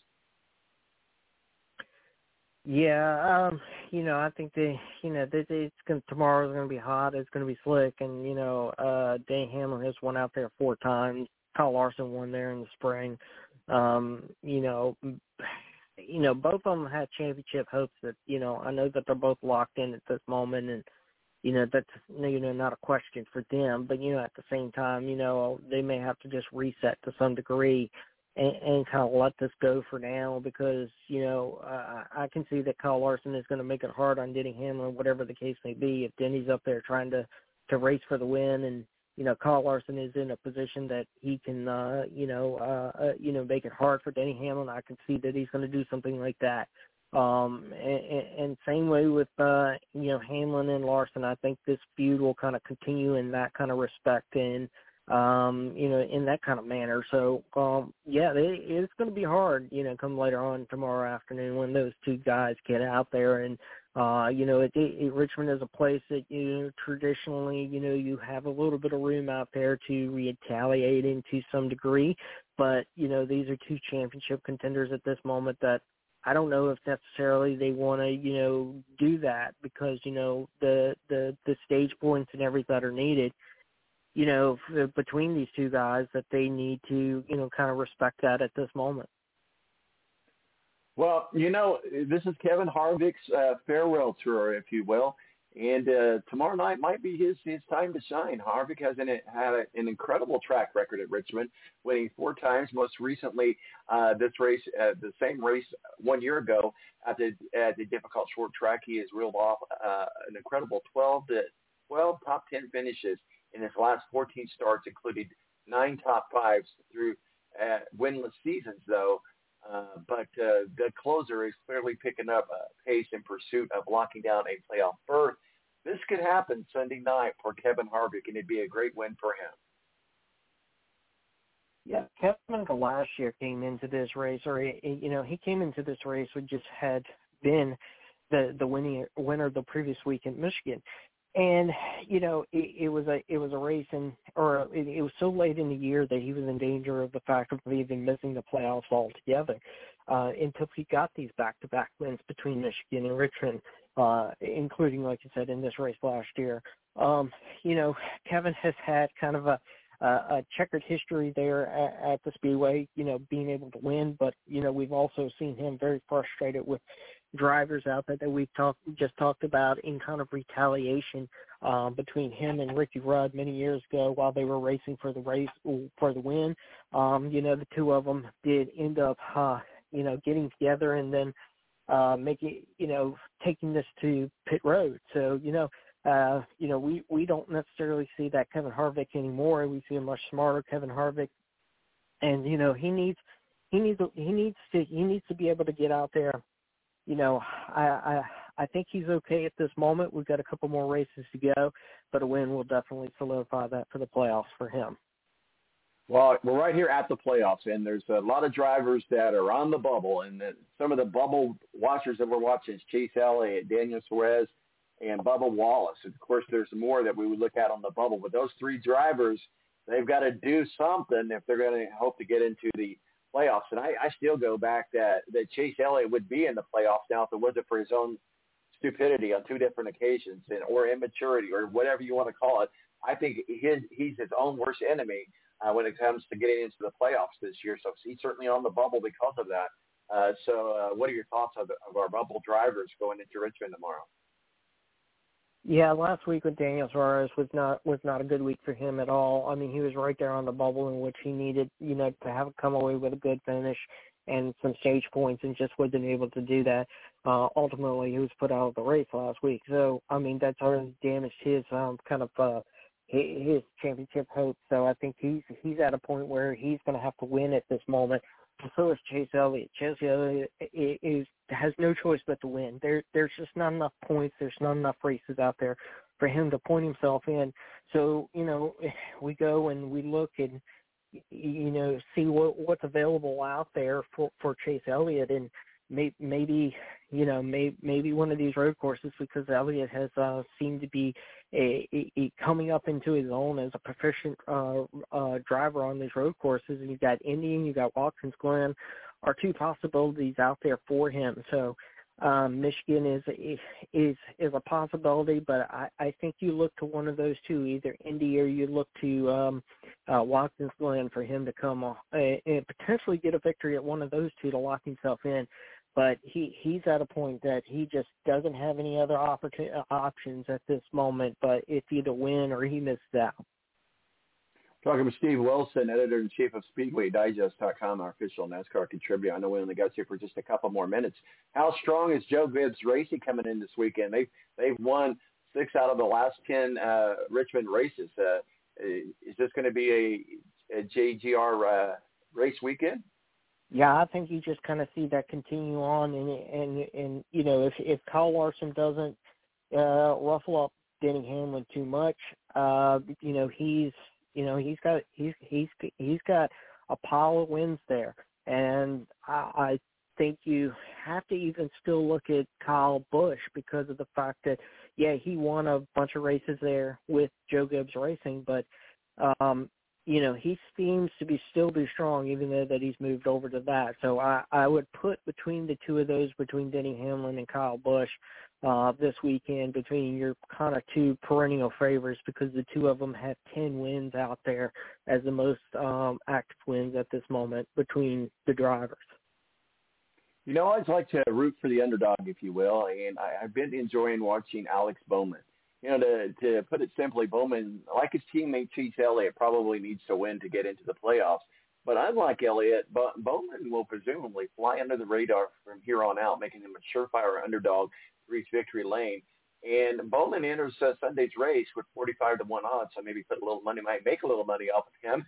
We'll see. But you know, leaving him stacked up behind a host of other favorite contenders. But if you were to look for a, hey, I like to root for the underdog, wouldn't you say Alex Bowman would definitely be one of those guys? Yeah, I mean, he really is. I mean, he really is an under the radar kind of guy in a lot of respects. And then, you know, he pops out and pulls off a victory in some of the most unlikely places or the most unlikely times. And you know, for him to do it at this point in the season, you know, at a place like Richmond, you know, I think personally, you know, that would be, you know, kind of it would really fire up the playoff standings in a lot of different ways and throw a lot of people, you know, both in and out. You know, you got McDowell down there, you got Bubba Wallace down there, you've got a couple other drivers down there that are all trying to get in, and right now have the opportunity to get in, unless somebody like an Alex Bowman does show up and spoil the day. Last question for you. Christopher Bell, Ross Chastain, Ryan Blaney, Joey Logano, Tyler Reddick, and Ricky Stenhouse Jr. All they got to do to win is to win, and they're in. So out of those drivers that I mentioned, are any of those going to get their win to get in tomorrow? Who were the other? There were. I'm sorry. Christopher Bell, Ross Chastain, Ryan Blaney, Joey Logano, Tyler Reddick, and Ricky Stenhouse Jr. I think Chastain. Chastain is, you know, that team has been very strong. Trackhouse Racing as a whole is very strong. You know, we've kind of seen a little bit, you know, with Suarez this year by going backwards a little bit, but that doesn't necessarily mean that they're not a strong team at all. So I would say, you know, give that one potentially to Ross Chastain. So is Ross Chastain your official $5 DraftKings pick of the week? No, I'm actually, you know, if we're going for the $5 pick of the week, then I'm going for Denny Hamlin to take the win. Denny Hamlin, we got it. Steve Wilson out at Richmond Speedway, covering all the action on SpeedwayDigest.com. Check it out. It's really the best place for all things NASCAR, really all things sports car racing, IndyCar, what have you. It's there at SpeedwayDigest.com. I know I just said where you're at, but where can people find your work at Masterpieces, sir? You can follow us at Speedway Digest on Twitter, Facebook.com/Speedway Digest, and SpeedwayDigest.com for all our content. All right, buddy. You have yourself a good race weekend. We'll talk with you soon. Thanks. Talk to you later. Bye-bye. Steve Wilson, Editor-in-Chief of SpeedwayDigest.com, our official NASCAR contributor, joins us for Down in Richmond. Happens to be his home track as well, so he doesn't have to get on an airplane to go cover a race. So that's always good. I used to do that, and I know that the traveling gets gruesome, tiresome. Let's hope it doesn't get gruesome. I'm Scott Marcos, El Presidente. We'll be right back. When we get back, we're going to be talking with Ed Kratz, beat writer for the Philadelphia Eagles, and SI.com, our official NFL contributor. The NFL has started camp. Right back, right here on the Balance Radio Network. Black and white. Warhead, fuck a man, my knuckle tight. Black and white.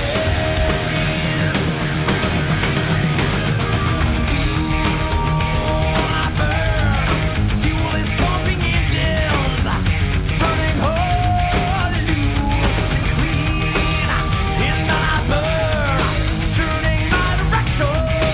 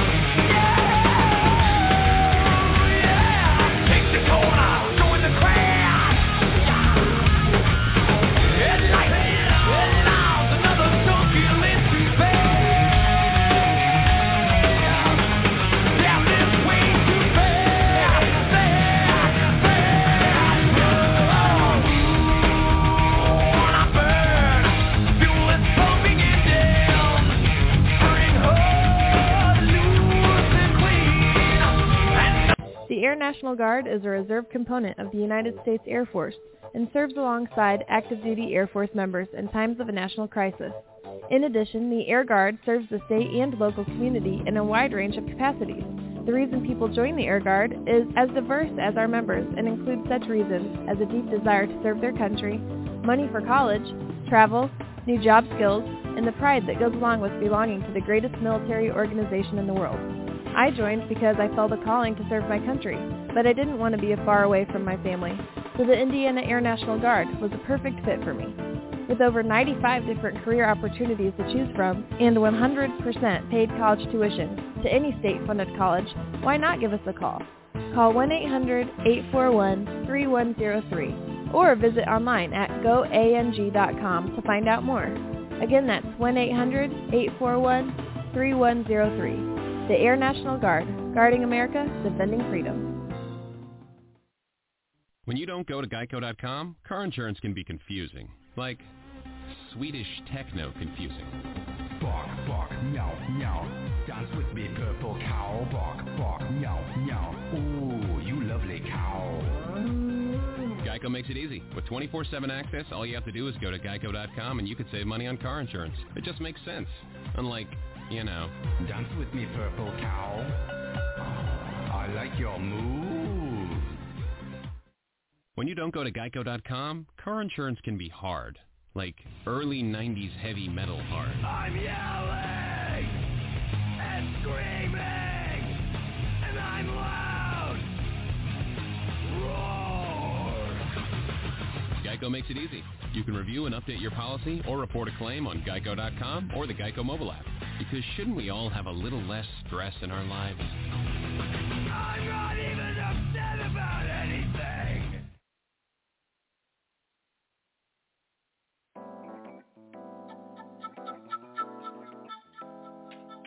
Oh, hi. Seen on the board, do you guys have Black Rifle coffee here? No, I'm sorry. We only carry good small batch coffee here. Well, it is great small batch coffee. Well, that really can't be unless it's fresh roasted. So, you know. Well, it is fresh roasted. I don't think you know what that means. You know what this is? This is Masa Lekwa Pique, which, of course, in the Indonesian language, let me finish. In the Indonesian language, it's weasel coffee. You just made that up. No, it's been passed through their digestive tract. That's disgusting. And then it's nature's wet processing. Yeah, but is it good? I mean, it's all right. Are they investor philanthropists? Do they support good causes? Yeah, tons of causes. Veterans causes and first responder causes, but it doesn't matter because they make good coffee. So that's what I'm wondering. Do you have any? You know what? Actually, I'm just going to order it. They make it fresh roasted. Right. Black Rifle Coffee. It's good.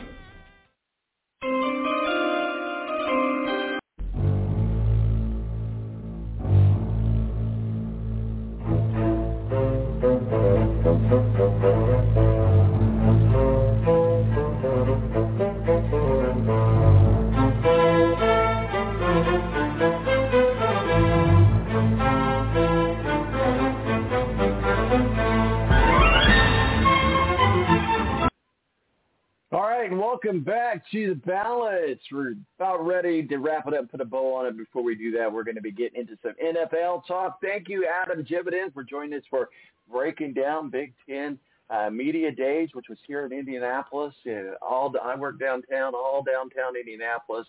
As you can imagine, with all Big Ten, we had an event at the Eagle, which is a restaurant pub, on Wednesday afternoon, and it was nothing but Big Ten media there. So Adam breaking down what was going on in the Big Ten, and obviously we're getting into conversation some more here in a moment about Jim Harbaugh just can't get out of his own way. Also, Tony Donahoe of the Tony D podcast, and the fan place is out at IMS, Indianapolis Motor Speedway, for the IMSA sports car testing, obviously ahead of their big sports car race here in Indianapolis in September. And in 2 weeks, we'll be out there ourselves with Tony, hanging out and covering IndyCar and NASCAR at the Indianapolis Motor Speedway on the track the same weekend. And then we had Steve Wilson, editor-in-chief of SpeedwayDigest.com, calling us from his home track in Richmond, Virginia, where NASCAR rolls in to Richmond and breaking down what's going on there. But joining us now, we always save the very best for last. I mean, you think Oppenheimer, the story of Oppenheimer is great. The story of Ed Kracz is greater. Ed Kracz, beat writer for the Philadelphia Eagles and SI.com. Our official NFL contributor. How you doing, sir? Happy Saturday. Hey, happy Saturday, Tom. Happy Saturday. Hey, have you seen Oppenheimer yet? Speaking of, we're going tomorrow. We are going tomorrow. We wanted to go to the one downtown, the IMAX downtown, because apparently the way this film was shot, there's only 19 theaters. There's only 19 theaters in the United States you can see that original shooting, the IMAX type shooting. And Indianapolis downtown is one of them. But apparently it broke, so they had to push back a lot of viewings, and so we couldn't get tickets to see it this weekend there. So we are going to IMAX, but the one on the south side of town. It was a hard choice, Ed, between Oppenheimer and the Barbie movie. Sarcasm there, of course. I don't get it. I guess I don't understand what all the hype is behind the Barbie movie. I know a lot of people like it. It's getting a lot of rave. A lot of people at work liked it. But there's a guy on my team. I said, you went. He goes, no, it was just exactly what you thought it would be. Cheese after cheese after cheese. It's you like a lot of cheese in your macaroni and cheese. You don't like a lot of cheese in your movie. He said it was. Yeah. Well, that steals it for me because I'm not going to go see Barbie. Well, I think if you went, you and Melissa should dress up as Ken and Barbie. I mean, right? Isn't that what they're doing? Is people are dressing up to go to see this thing, Ken and Barbie? That's what I've heard. I'm. I asked my daughter. I said, "Are you going to see it?" She goes, "No." So see, I raised her. Another confusing thing to me, and I guess I'm reading too much into this. But for years, we've heard, if you let your daughter play with Barbie dolls, then she's going to grow up with, body shaming and food eating disorders and all of this.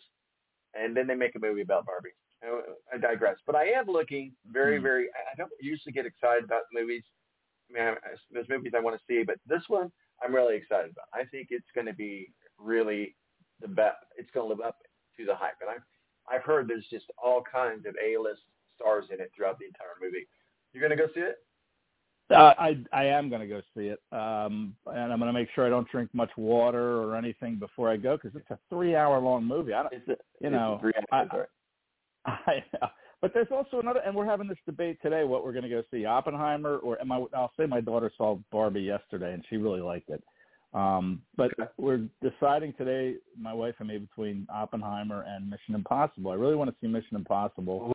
I love those action shots that they do, and so we're on the fence. We'll see them both at some point, I would hope, but we're having that debate right now as to what we're going to go see later this afternoon. So I will let you know which one we choose. Yeah. Well, one of my teammates went to see Mission Impossible and just said it's the best movie that he's seen in a long time. But he has not yet seen Oppenheimer. So, yes, that was on our list. But we thought we got to go see this movie. Yeah, to me, these are big screen type movies, right? Like you said, the IMAX for Oppenheimer, and you can wait till they come out on your 55-inch television or 85, whatever you got. But it's just, I don't think it's the same as going in there and hearing it in sense around whatever they film it in. But these are two good movies that I think you need to see on the biggest screen you possibly can. Absolutely, I'm really excited. We're going with a group of friends of ours, so we're really, we got the tickets earlier this week, and there really wasn't much of a choice we're going at the 12:30 showing, but there really wasn't much tickets available throughout the day. So it is what it is. I'm excited about it. But the reason I called you is not to be our pop culture expert, but have you on to talk about the NFL, and you're going into did I see you say your 13th year covering the Eagles? Yeah, is that what I saw? Full time. Yeah. Now I've been, before that I was, kind of like the second or third guy when they got to the playoffs, and I would write the fan piece or the extra sidebar piece. So, I have been covering them since probably 2001, but full time it's been 13 years. So, it's a long time. Yeah, I'm all for cake, man. You can get me a cake anytime. It doesn't have to be to celebrate this, Yeah.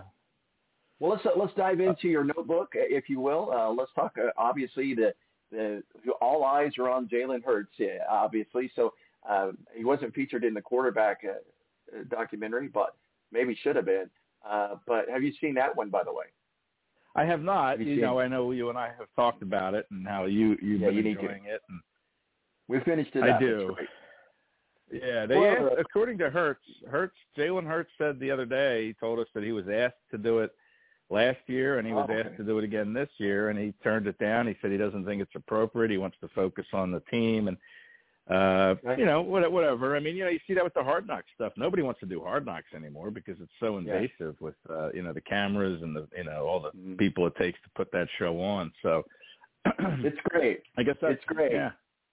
A spoiler alert, though, there's a big thing at the end of the series that you may not want to watch. I'm just letting you know. Oh, really? Okay. Well, you can tell me. I'm not sure I'll get to it. No, with the Super Bowl, with the Kansas City Chiefs winning the Super Bowl. That's Oh, all. okay. Yeah, that's been, well, I'll tell you, that's really been one of the themes at camp so far here in Philadelphia is all these Super Bowl questions. I mean, I've moved on. I think the players have moved on. I think they're tired of answering it. I think Nick Sirianni kind of shut it down. You can get so wrapped up in that and you just show up and expect to go back to the Super Bowl, but you can't do that. You have to concentrate every day. And it's cliche of just getting better each day, right? You can't say, oh, we're looking to get back to the Super Bowl because it's a long journey and, you need some luck. You need to stay healthy. A lot of things that go into it, and there's a reason teams don't get back the following year. It's hard to do. It doesn't happen often. I mean, the Patriots made it look routine with Tom Brady and Bill Belichick, but it's tough.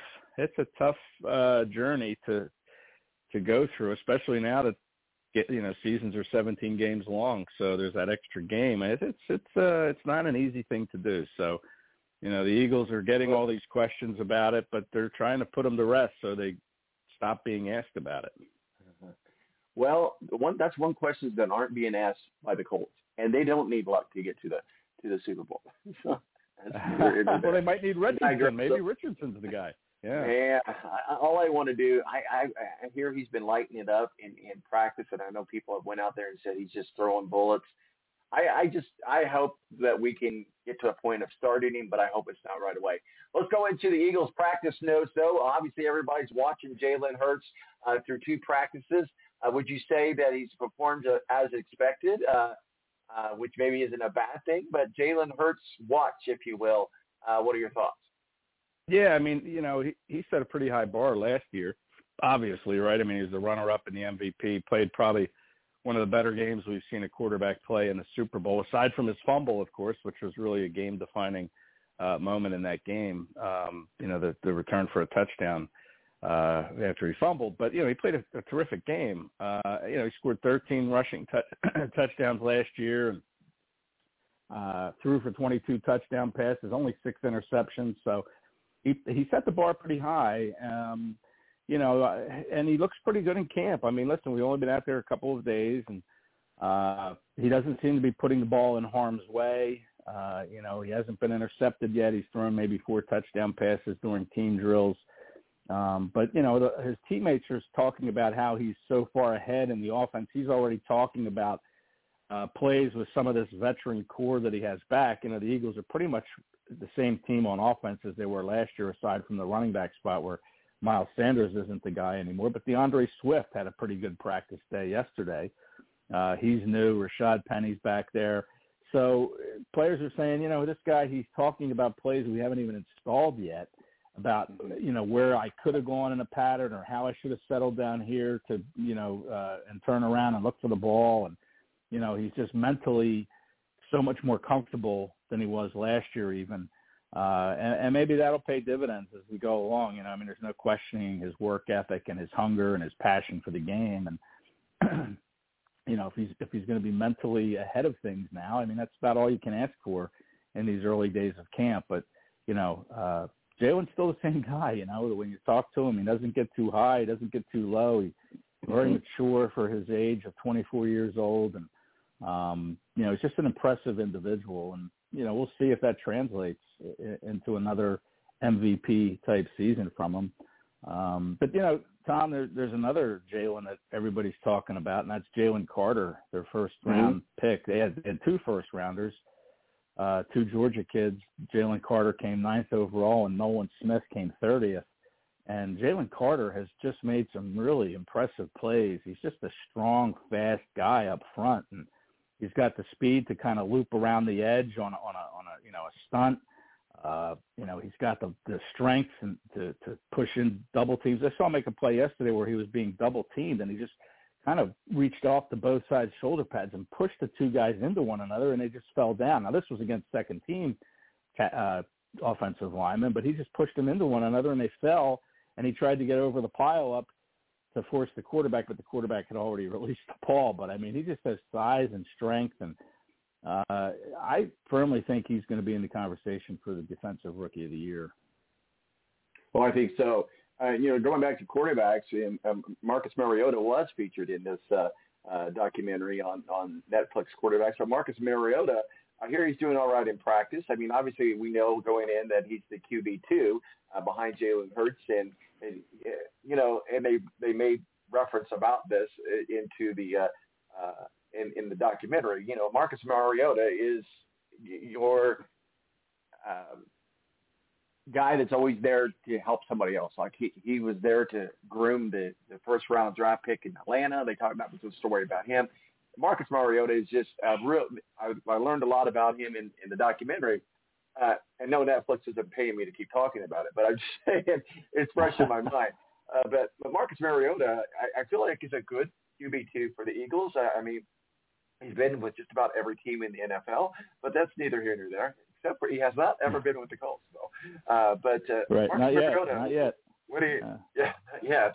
Don't jinx us there. Don't jinx us there. We got enough problem with the quarterback situation. But Marcus Mariota, what are your thoughts as you watch him in practice in camp and as he develops into an Eagle?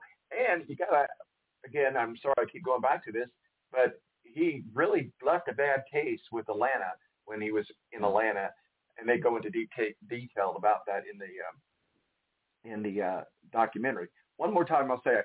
Check out Quarterbacks on Netflix. There we go. But Marcus Mariota, what are your thoughts of him as an Eagle? Day one, first day of practice, he struggled. He didn't look real good. He threw a couple interceptions. Didn't look real comfortable. But then he came back and he had a really good day of practice yesterday. I thought he looked more comfortable. He was able to, keep plays alive a little bit with his feet. But some of my colleagues, there's 1 or 2 colleagues who think Gardner Minshew is a better backup than Marcus Mariota. And maybe he is. I don't know, but. I think Mariota is, he was the 2nd overall pick in the 2015 draft or the 26, I think it was 2015, maybe 2016. But, so he's got, obviously he's got the pedigree, but now he has a body of work, some successes, some failures, never really lived up to being, that, to his draft pick status. But yeah, we'll see as a backup. I mean, he's probably going to get some time for the Eagles. I mean, based on Jalen Hurts, in his 2 seasons as a starter, he hasn't been able to play all 17 games. He's had an ankle injury 2 years ago. He had a shoulder injury last year, missed a little bit of time. So you got to think based on that track record, Mariota's going to need to step in and maybe, play a couple games. But if you need him for, 10 to 12 games, if Hurts suffers a serious injury, I'm not real confident at this point that, he can win you enough games to get you into the playoffs, but it's early. I never saw him really work before until he joined the Eagles, and now I'm kind of watching him a little bit. And like I said, it's kind of been, he was down and then he built himself up and had a good day of practice. We'll see if he can stack more of those good days as camp goes on. Is Grant Catalora, is he your tight end? Well, Dallas Goedert's the tight end. He's one of the top tight ends in the league. Top, probably right after, Kelsey and Kittles. He's probably in the top 5 for sure. Dallas Goedert, and he signed through 2025. And so they did get his contract signed. That was. Oh, I'm sorry. They did get his contract signed because I had heard earlier on in the week on some other shows that they were still looking at some contract. Maybe I'm confusing him with another Eagle, but yeah. Good. That's maybe where the Devontae, conversation with Calatora was coming up. Go ahead. I'm sorry. Yeah, Calcaterra. Look, the Eagles have a pretty deep tight end room, and Goddard is at the head of it. He could have had 1,000-yard season last year. He missed 5 games with a shoulder injury. He still finished with 750-plus yards receiving. I think 5 more games, obviously he's over 1,000 yards, and then the Eagles would have had A.J. Brown, Devontae Smith, and Dallas Goedert with 1,000 yards receiving. But it wasn't to be. But he's still the guy. I mean, he's a very good player, Pro Bowl talent without question. And then after that, you have Jack Stoll, who's more of a blocker, Grant Calcaterra, who's more of a receiver, and they signed Dan Arnold, who was a veteran tight end who can do both, catch and block. And then you have Tyree Jackson, a 6'7" kid that played quarterback at the University of Buffalo. He's in his 3rd or 4th year trying to transition from quarterback to tight end, and he's been battling some injuries the last couple of years. If he's healthy, he's had a good couple of days of camp. So very deep room. They're not going to keep everybody, and I would suspect whoever doesn't make the roster at tight end is going to be swooped up by somebody else because there's a lot of talent there. And but Goddard is the head of the class, and he signed through 2025. Maybe what you heard was Devontae Smith You're right. contract. Sure. Yeah, he's a guy that has he has this year and next year left on his contract, but you like to get your deal done before your final year. So he's kind of approaching this, I think, Devontae Smith is as a contract year for him. And, he had a great year last year, set the team record for most catches in a season. He had 95 receptions. He had, close to 1,200 yards. He had 7 touchdowns. I mean, he's a bona fide star, him and A.J. Brown. So we'll see. We'll see. The Eagles salary cap is always one of those deals where it always looks like they don't have a lot of money, but then suddenly Howie Roseman finds a way and signs him. But, it's going to cost a lot of money to sign Devontae Smith to a long-term deal after his rookie deal's over. Yeah. Well, let's we're talking with Ed Krause, beat writer for the Philadelphia Eagles and SI.com. We're talking about NFL camps and talking about the Eagles. Let's move around the NFL into different camps.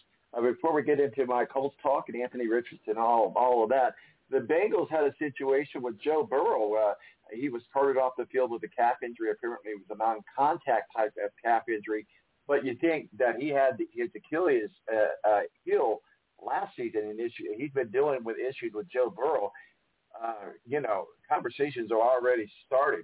Are we moving beyond Joe Burrow? I mean, is he hit his peak? Has he hit his limit? But Joe Burrow carted off the field earlier this week after an injury, and the video showed him just kind of rolling around, and where he was clearly in pain. Something happened, something snapped. So you wonder if that Achilles is coming back to haunt him. Joe Burrow's, what are your thoughts?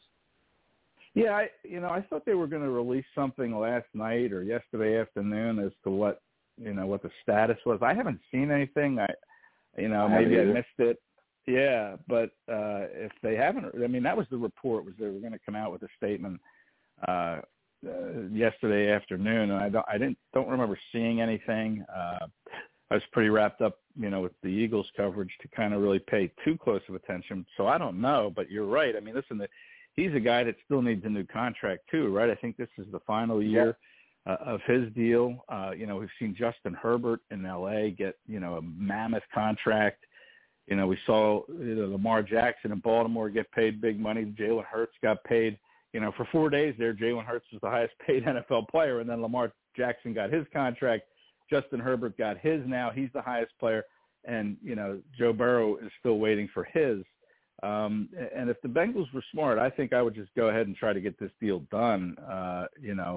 Injuries aside, Burrow's he's a top quarterback in this league, and you hope that the calf isn't too serious and that he'll be healthy and ready to go for the opener. Apparently it is. I'm looking at a tweet from just a few hours ago. Cincinnati Bengals head coach Zach Taylor told reporters in Cincinnati that he expects quarterback Joe Burrow to be sidelined several weeks in quotation marks due to his right calf injury. Burrow was carted off the field after being injured in a drill during team's training camp practice on Thursday. Burrow was rolling his right during an 11 on 11 drill when he came up limping with a non-contact right leg. So several weeks, whatever that means.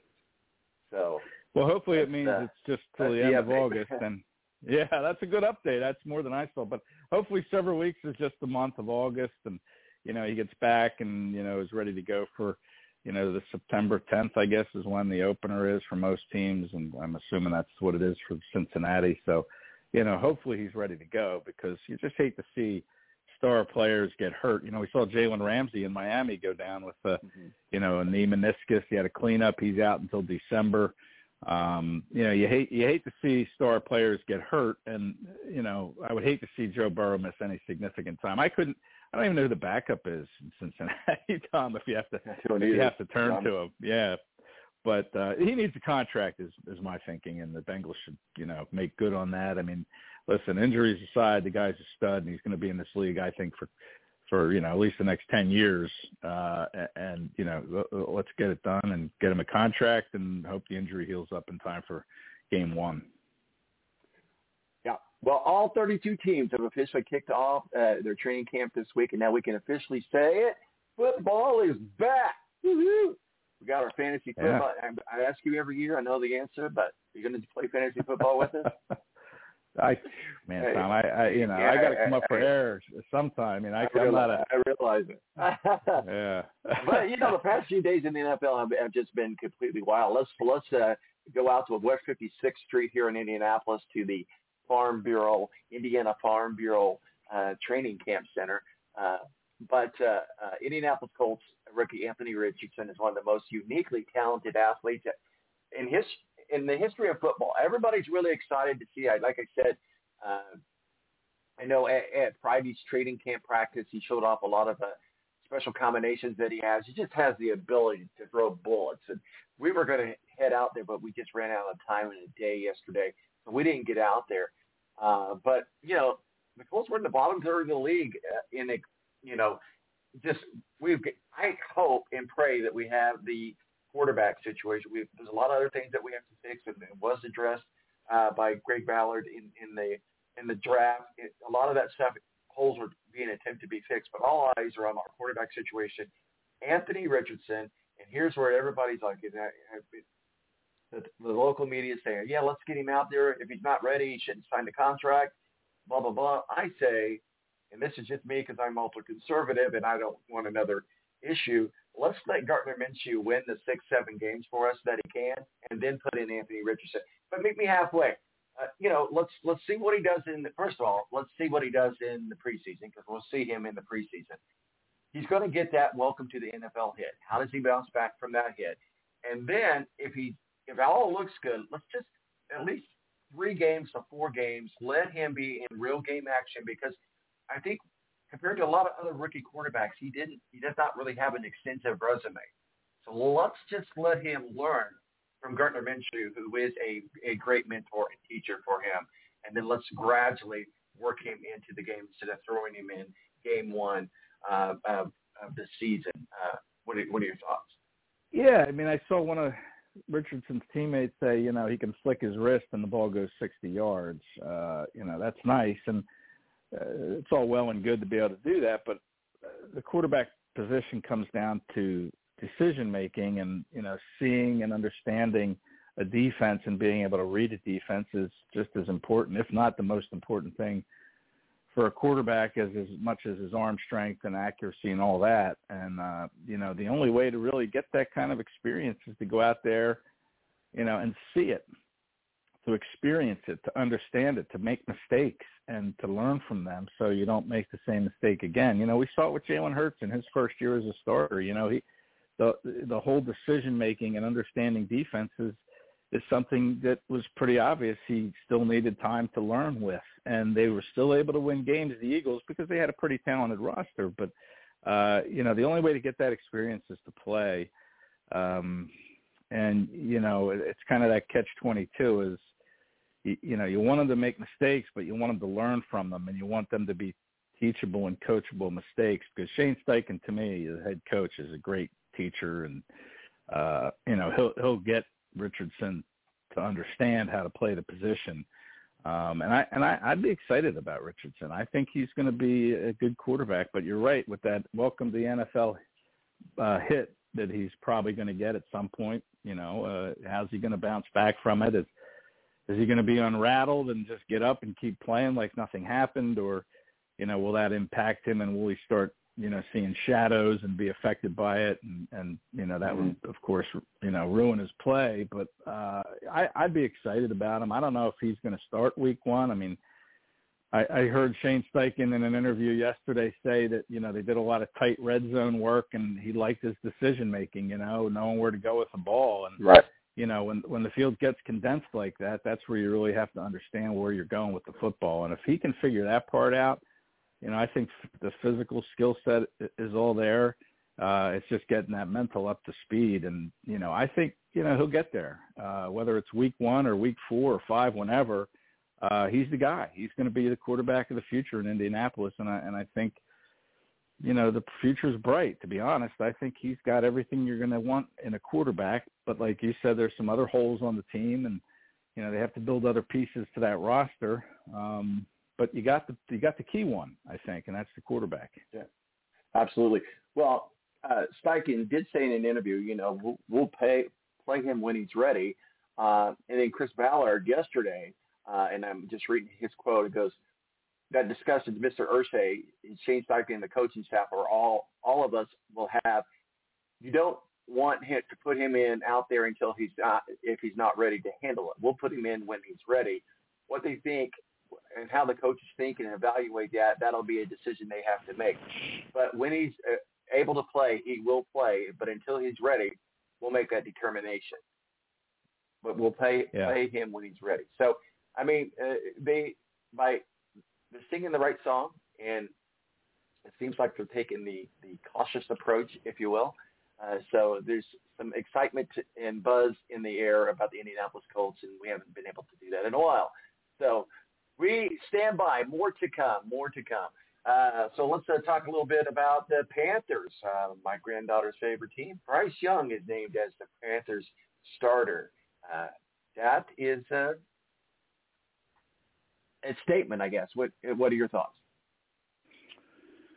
Yeah, he's picked. He was the first pick overall. It doesn't guarantee you're the starter, but I guess they like what they're seeing of him down there in camp. And Frank Reich is another very good teacher who can get a quarterback up to speed mentally. And we'll see with Bryce Young. My concern was always the size thing with him.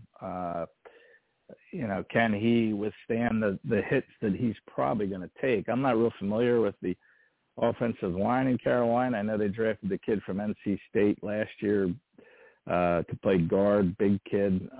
But, I don't know too many parts of that O-line. So you're going to have to keep him clean, I think, and try to keep him healthy. That's my concern with him. But I guess, look, he's the number 1 pick overall. Roll him out there. I don't know who he's competing with. I know they traded Sam Darnold to, San Francisco. I don't know who the competition is for Bryce Young, but, he's probably the best guy, and that's why they're going to roll with him. Let's move on over to the AFC South, and another team that we always contend with, and that's the Houston Texans. Houston Texans and the OTAs have been rotating reps between third-year pro Davis Mills, and obviously C.J. Stroud. Again, the situation is, when do you start? If C.J. Stroud is the future of the Texans. Again, C.J. Stroud, what are your thoughts on him? I mean, he's just an absolute stud as well, out of Ohio State. Yeah. I don't think DeMeco Ryans has picked his number 1 quarterback yet. They're still kind of battling it out, which is good. You don't want to be giving anybody anything at this point in the season unless you're far and away the best, But, we'll see. I mean, Davis Mills has the experience. C.J. Stroud obviously has all the talent and ability in the world. And, I think the Texans, they could surprise some teams this year. I know they're in your division there with Indianapolis. I'd be concerned about the Texans. They had a good draft. I'm a big fan of DeMeco Ryans as a person, having played here in Philadelphia for several years, got to know him as a linebacker, and then, of course, his work as the defensive coordinator with the 49ers. So I think he's going to be a really good head coach. And, they got some talent in in play there. I like the running back, the kid from Florida, Damian Pierce, second year. The kid's a bowling ball. I got to talk to him a little bit at the combine when he was coming out, and just a really fun personality very engaging guy. So, the defense, they added Will Anderson. I mean, they're a team that is, to me, on the rise. I don't know if this year they'll win 10 games, but, they're a team to be on the lookout for. And, once C.J. Stroud figures it out and becomes the number one quarterback, they're even going to be more dangerous. Well, real quickly before we have to wrap it up and put a bow on it, obviously all eyes are also on the Jets, and Aaron Rodgers is with the Jets now. Obviously, in the offseason, biggest news probably of the offseason, he decided that he was going to go to the Jets, and that's where he is at. And all the buzz is around the Jets and Aaron Rodgers. One, I think he can get it done this year. I think he can. I think he's going to do well and excel well. And if you're a Jets fan, you got to ask yourself, is he the Messiah for you? Also, Dalvin Cook, I heard, made a visit to the Big Apple as well. That might be teaming up with Aaron Rodgers. That will be a big sign for the Jets as well. They are all stops out. We're all in on this year being our Super Bowl year. I don't know if it is. I don't know if it's not. But I am curious to jump on the Aaron Rodgers watch train and see what happens. It's a young team in New York. They're still learning how to win, except for Rodgers, and he had a bad year last year. I saw him come through Philadelphia against the Eagles. The Eagles, they outscored him, really. It was a high-scoring game. Aaron Rodgers put up some decent numbers, but not good enough. And, had more interceptions last year than he probably had in his whole career. But, he's 39 years old. He's probably feeling reborn, mentally, going to a new city, a new team, new roster, new everything. So I think he's going to come out and play pretty well. And he's going to try to lead this young team. I mean, they've got a lot of talent on that roster. And I think Dalvin Cook said that he does want to sign with the Jets and thinks that's just a matter of time before it happens. So, they're going to be awfully dangerous. And I know the Eagles played them this year. The Eagles have to go up there to the Meadowlands to face them. And it's going to be a tough game. I mean, I think the Jets have all the talent in the world to unseat the Buffalo Bills, who have won the AFC East now for several years in a row, I think. And, since Brady left New England, it's been the Bills division. So I think the Jets that's going to be a tough division. You got the Dolphins, the Jets, the Bills, the Patriots, and the Eagles play that division this year too. So you're going to see all these teams firsthand. But I think the Jets have all the ability and all the talent in the world. If Rodgers can, regain some of the magic that he had, the four-time MVP at 39 years old, I think they could be a contender to win that division. We'll see. I like, Garrett Wilson's a good receiver out of Ohio State. Rodgers has already talked about him as like the Devontae Adams, similar to Devontae Adams. So, I think the Jets are going to be pretty tough this year. I really do.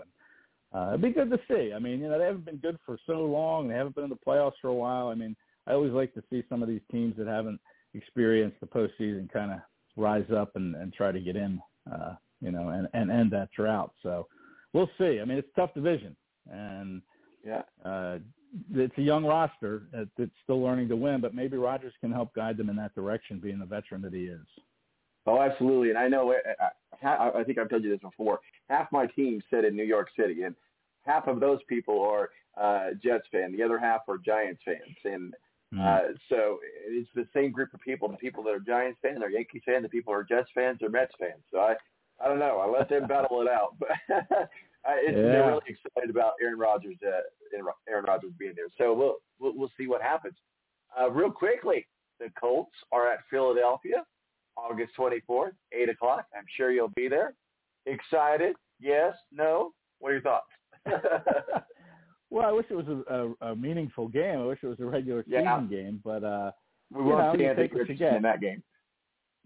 Yeah, but what's cool is that they're going to have a joint practice. I think they're only going to practice once, which is weird. I thought they'd have two joint practices, but a lot of, obviously, Shane Steichen coming into Philadelphia as a head coach now, very familiar, very, everybody likes Shane Steichen, on the Eagles roster and in the coaching offices too. So that'll be a really fun storyline to watch. And we do get one open practice with them to see how that interaction goes. So, I'm excited for it. I am. I really like Shane Steichen as a person, and it'll be good to see him and, catch up with him a little bit. He's one of those coaches that comes over and talks to you on the sideline during practice, like Jonathan Gannon was when he was a defensive coordinator. Yeah, you like guys like that kind of acknowledge you and tell you a little bit about what's going on and ask how how family's doing, all that stuff. So I'm excited to see Shane Steichen come back here and,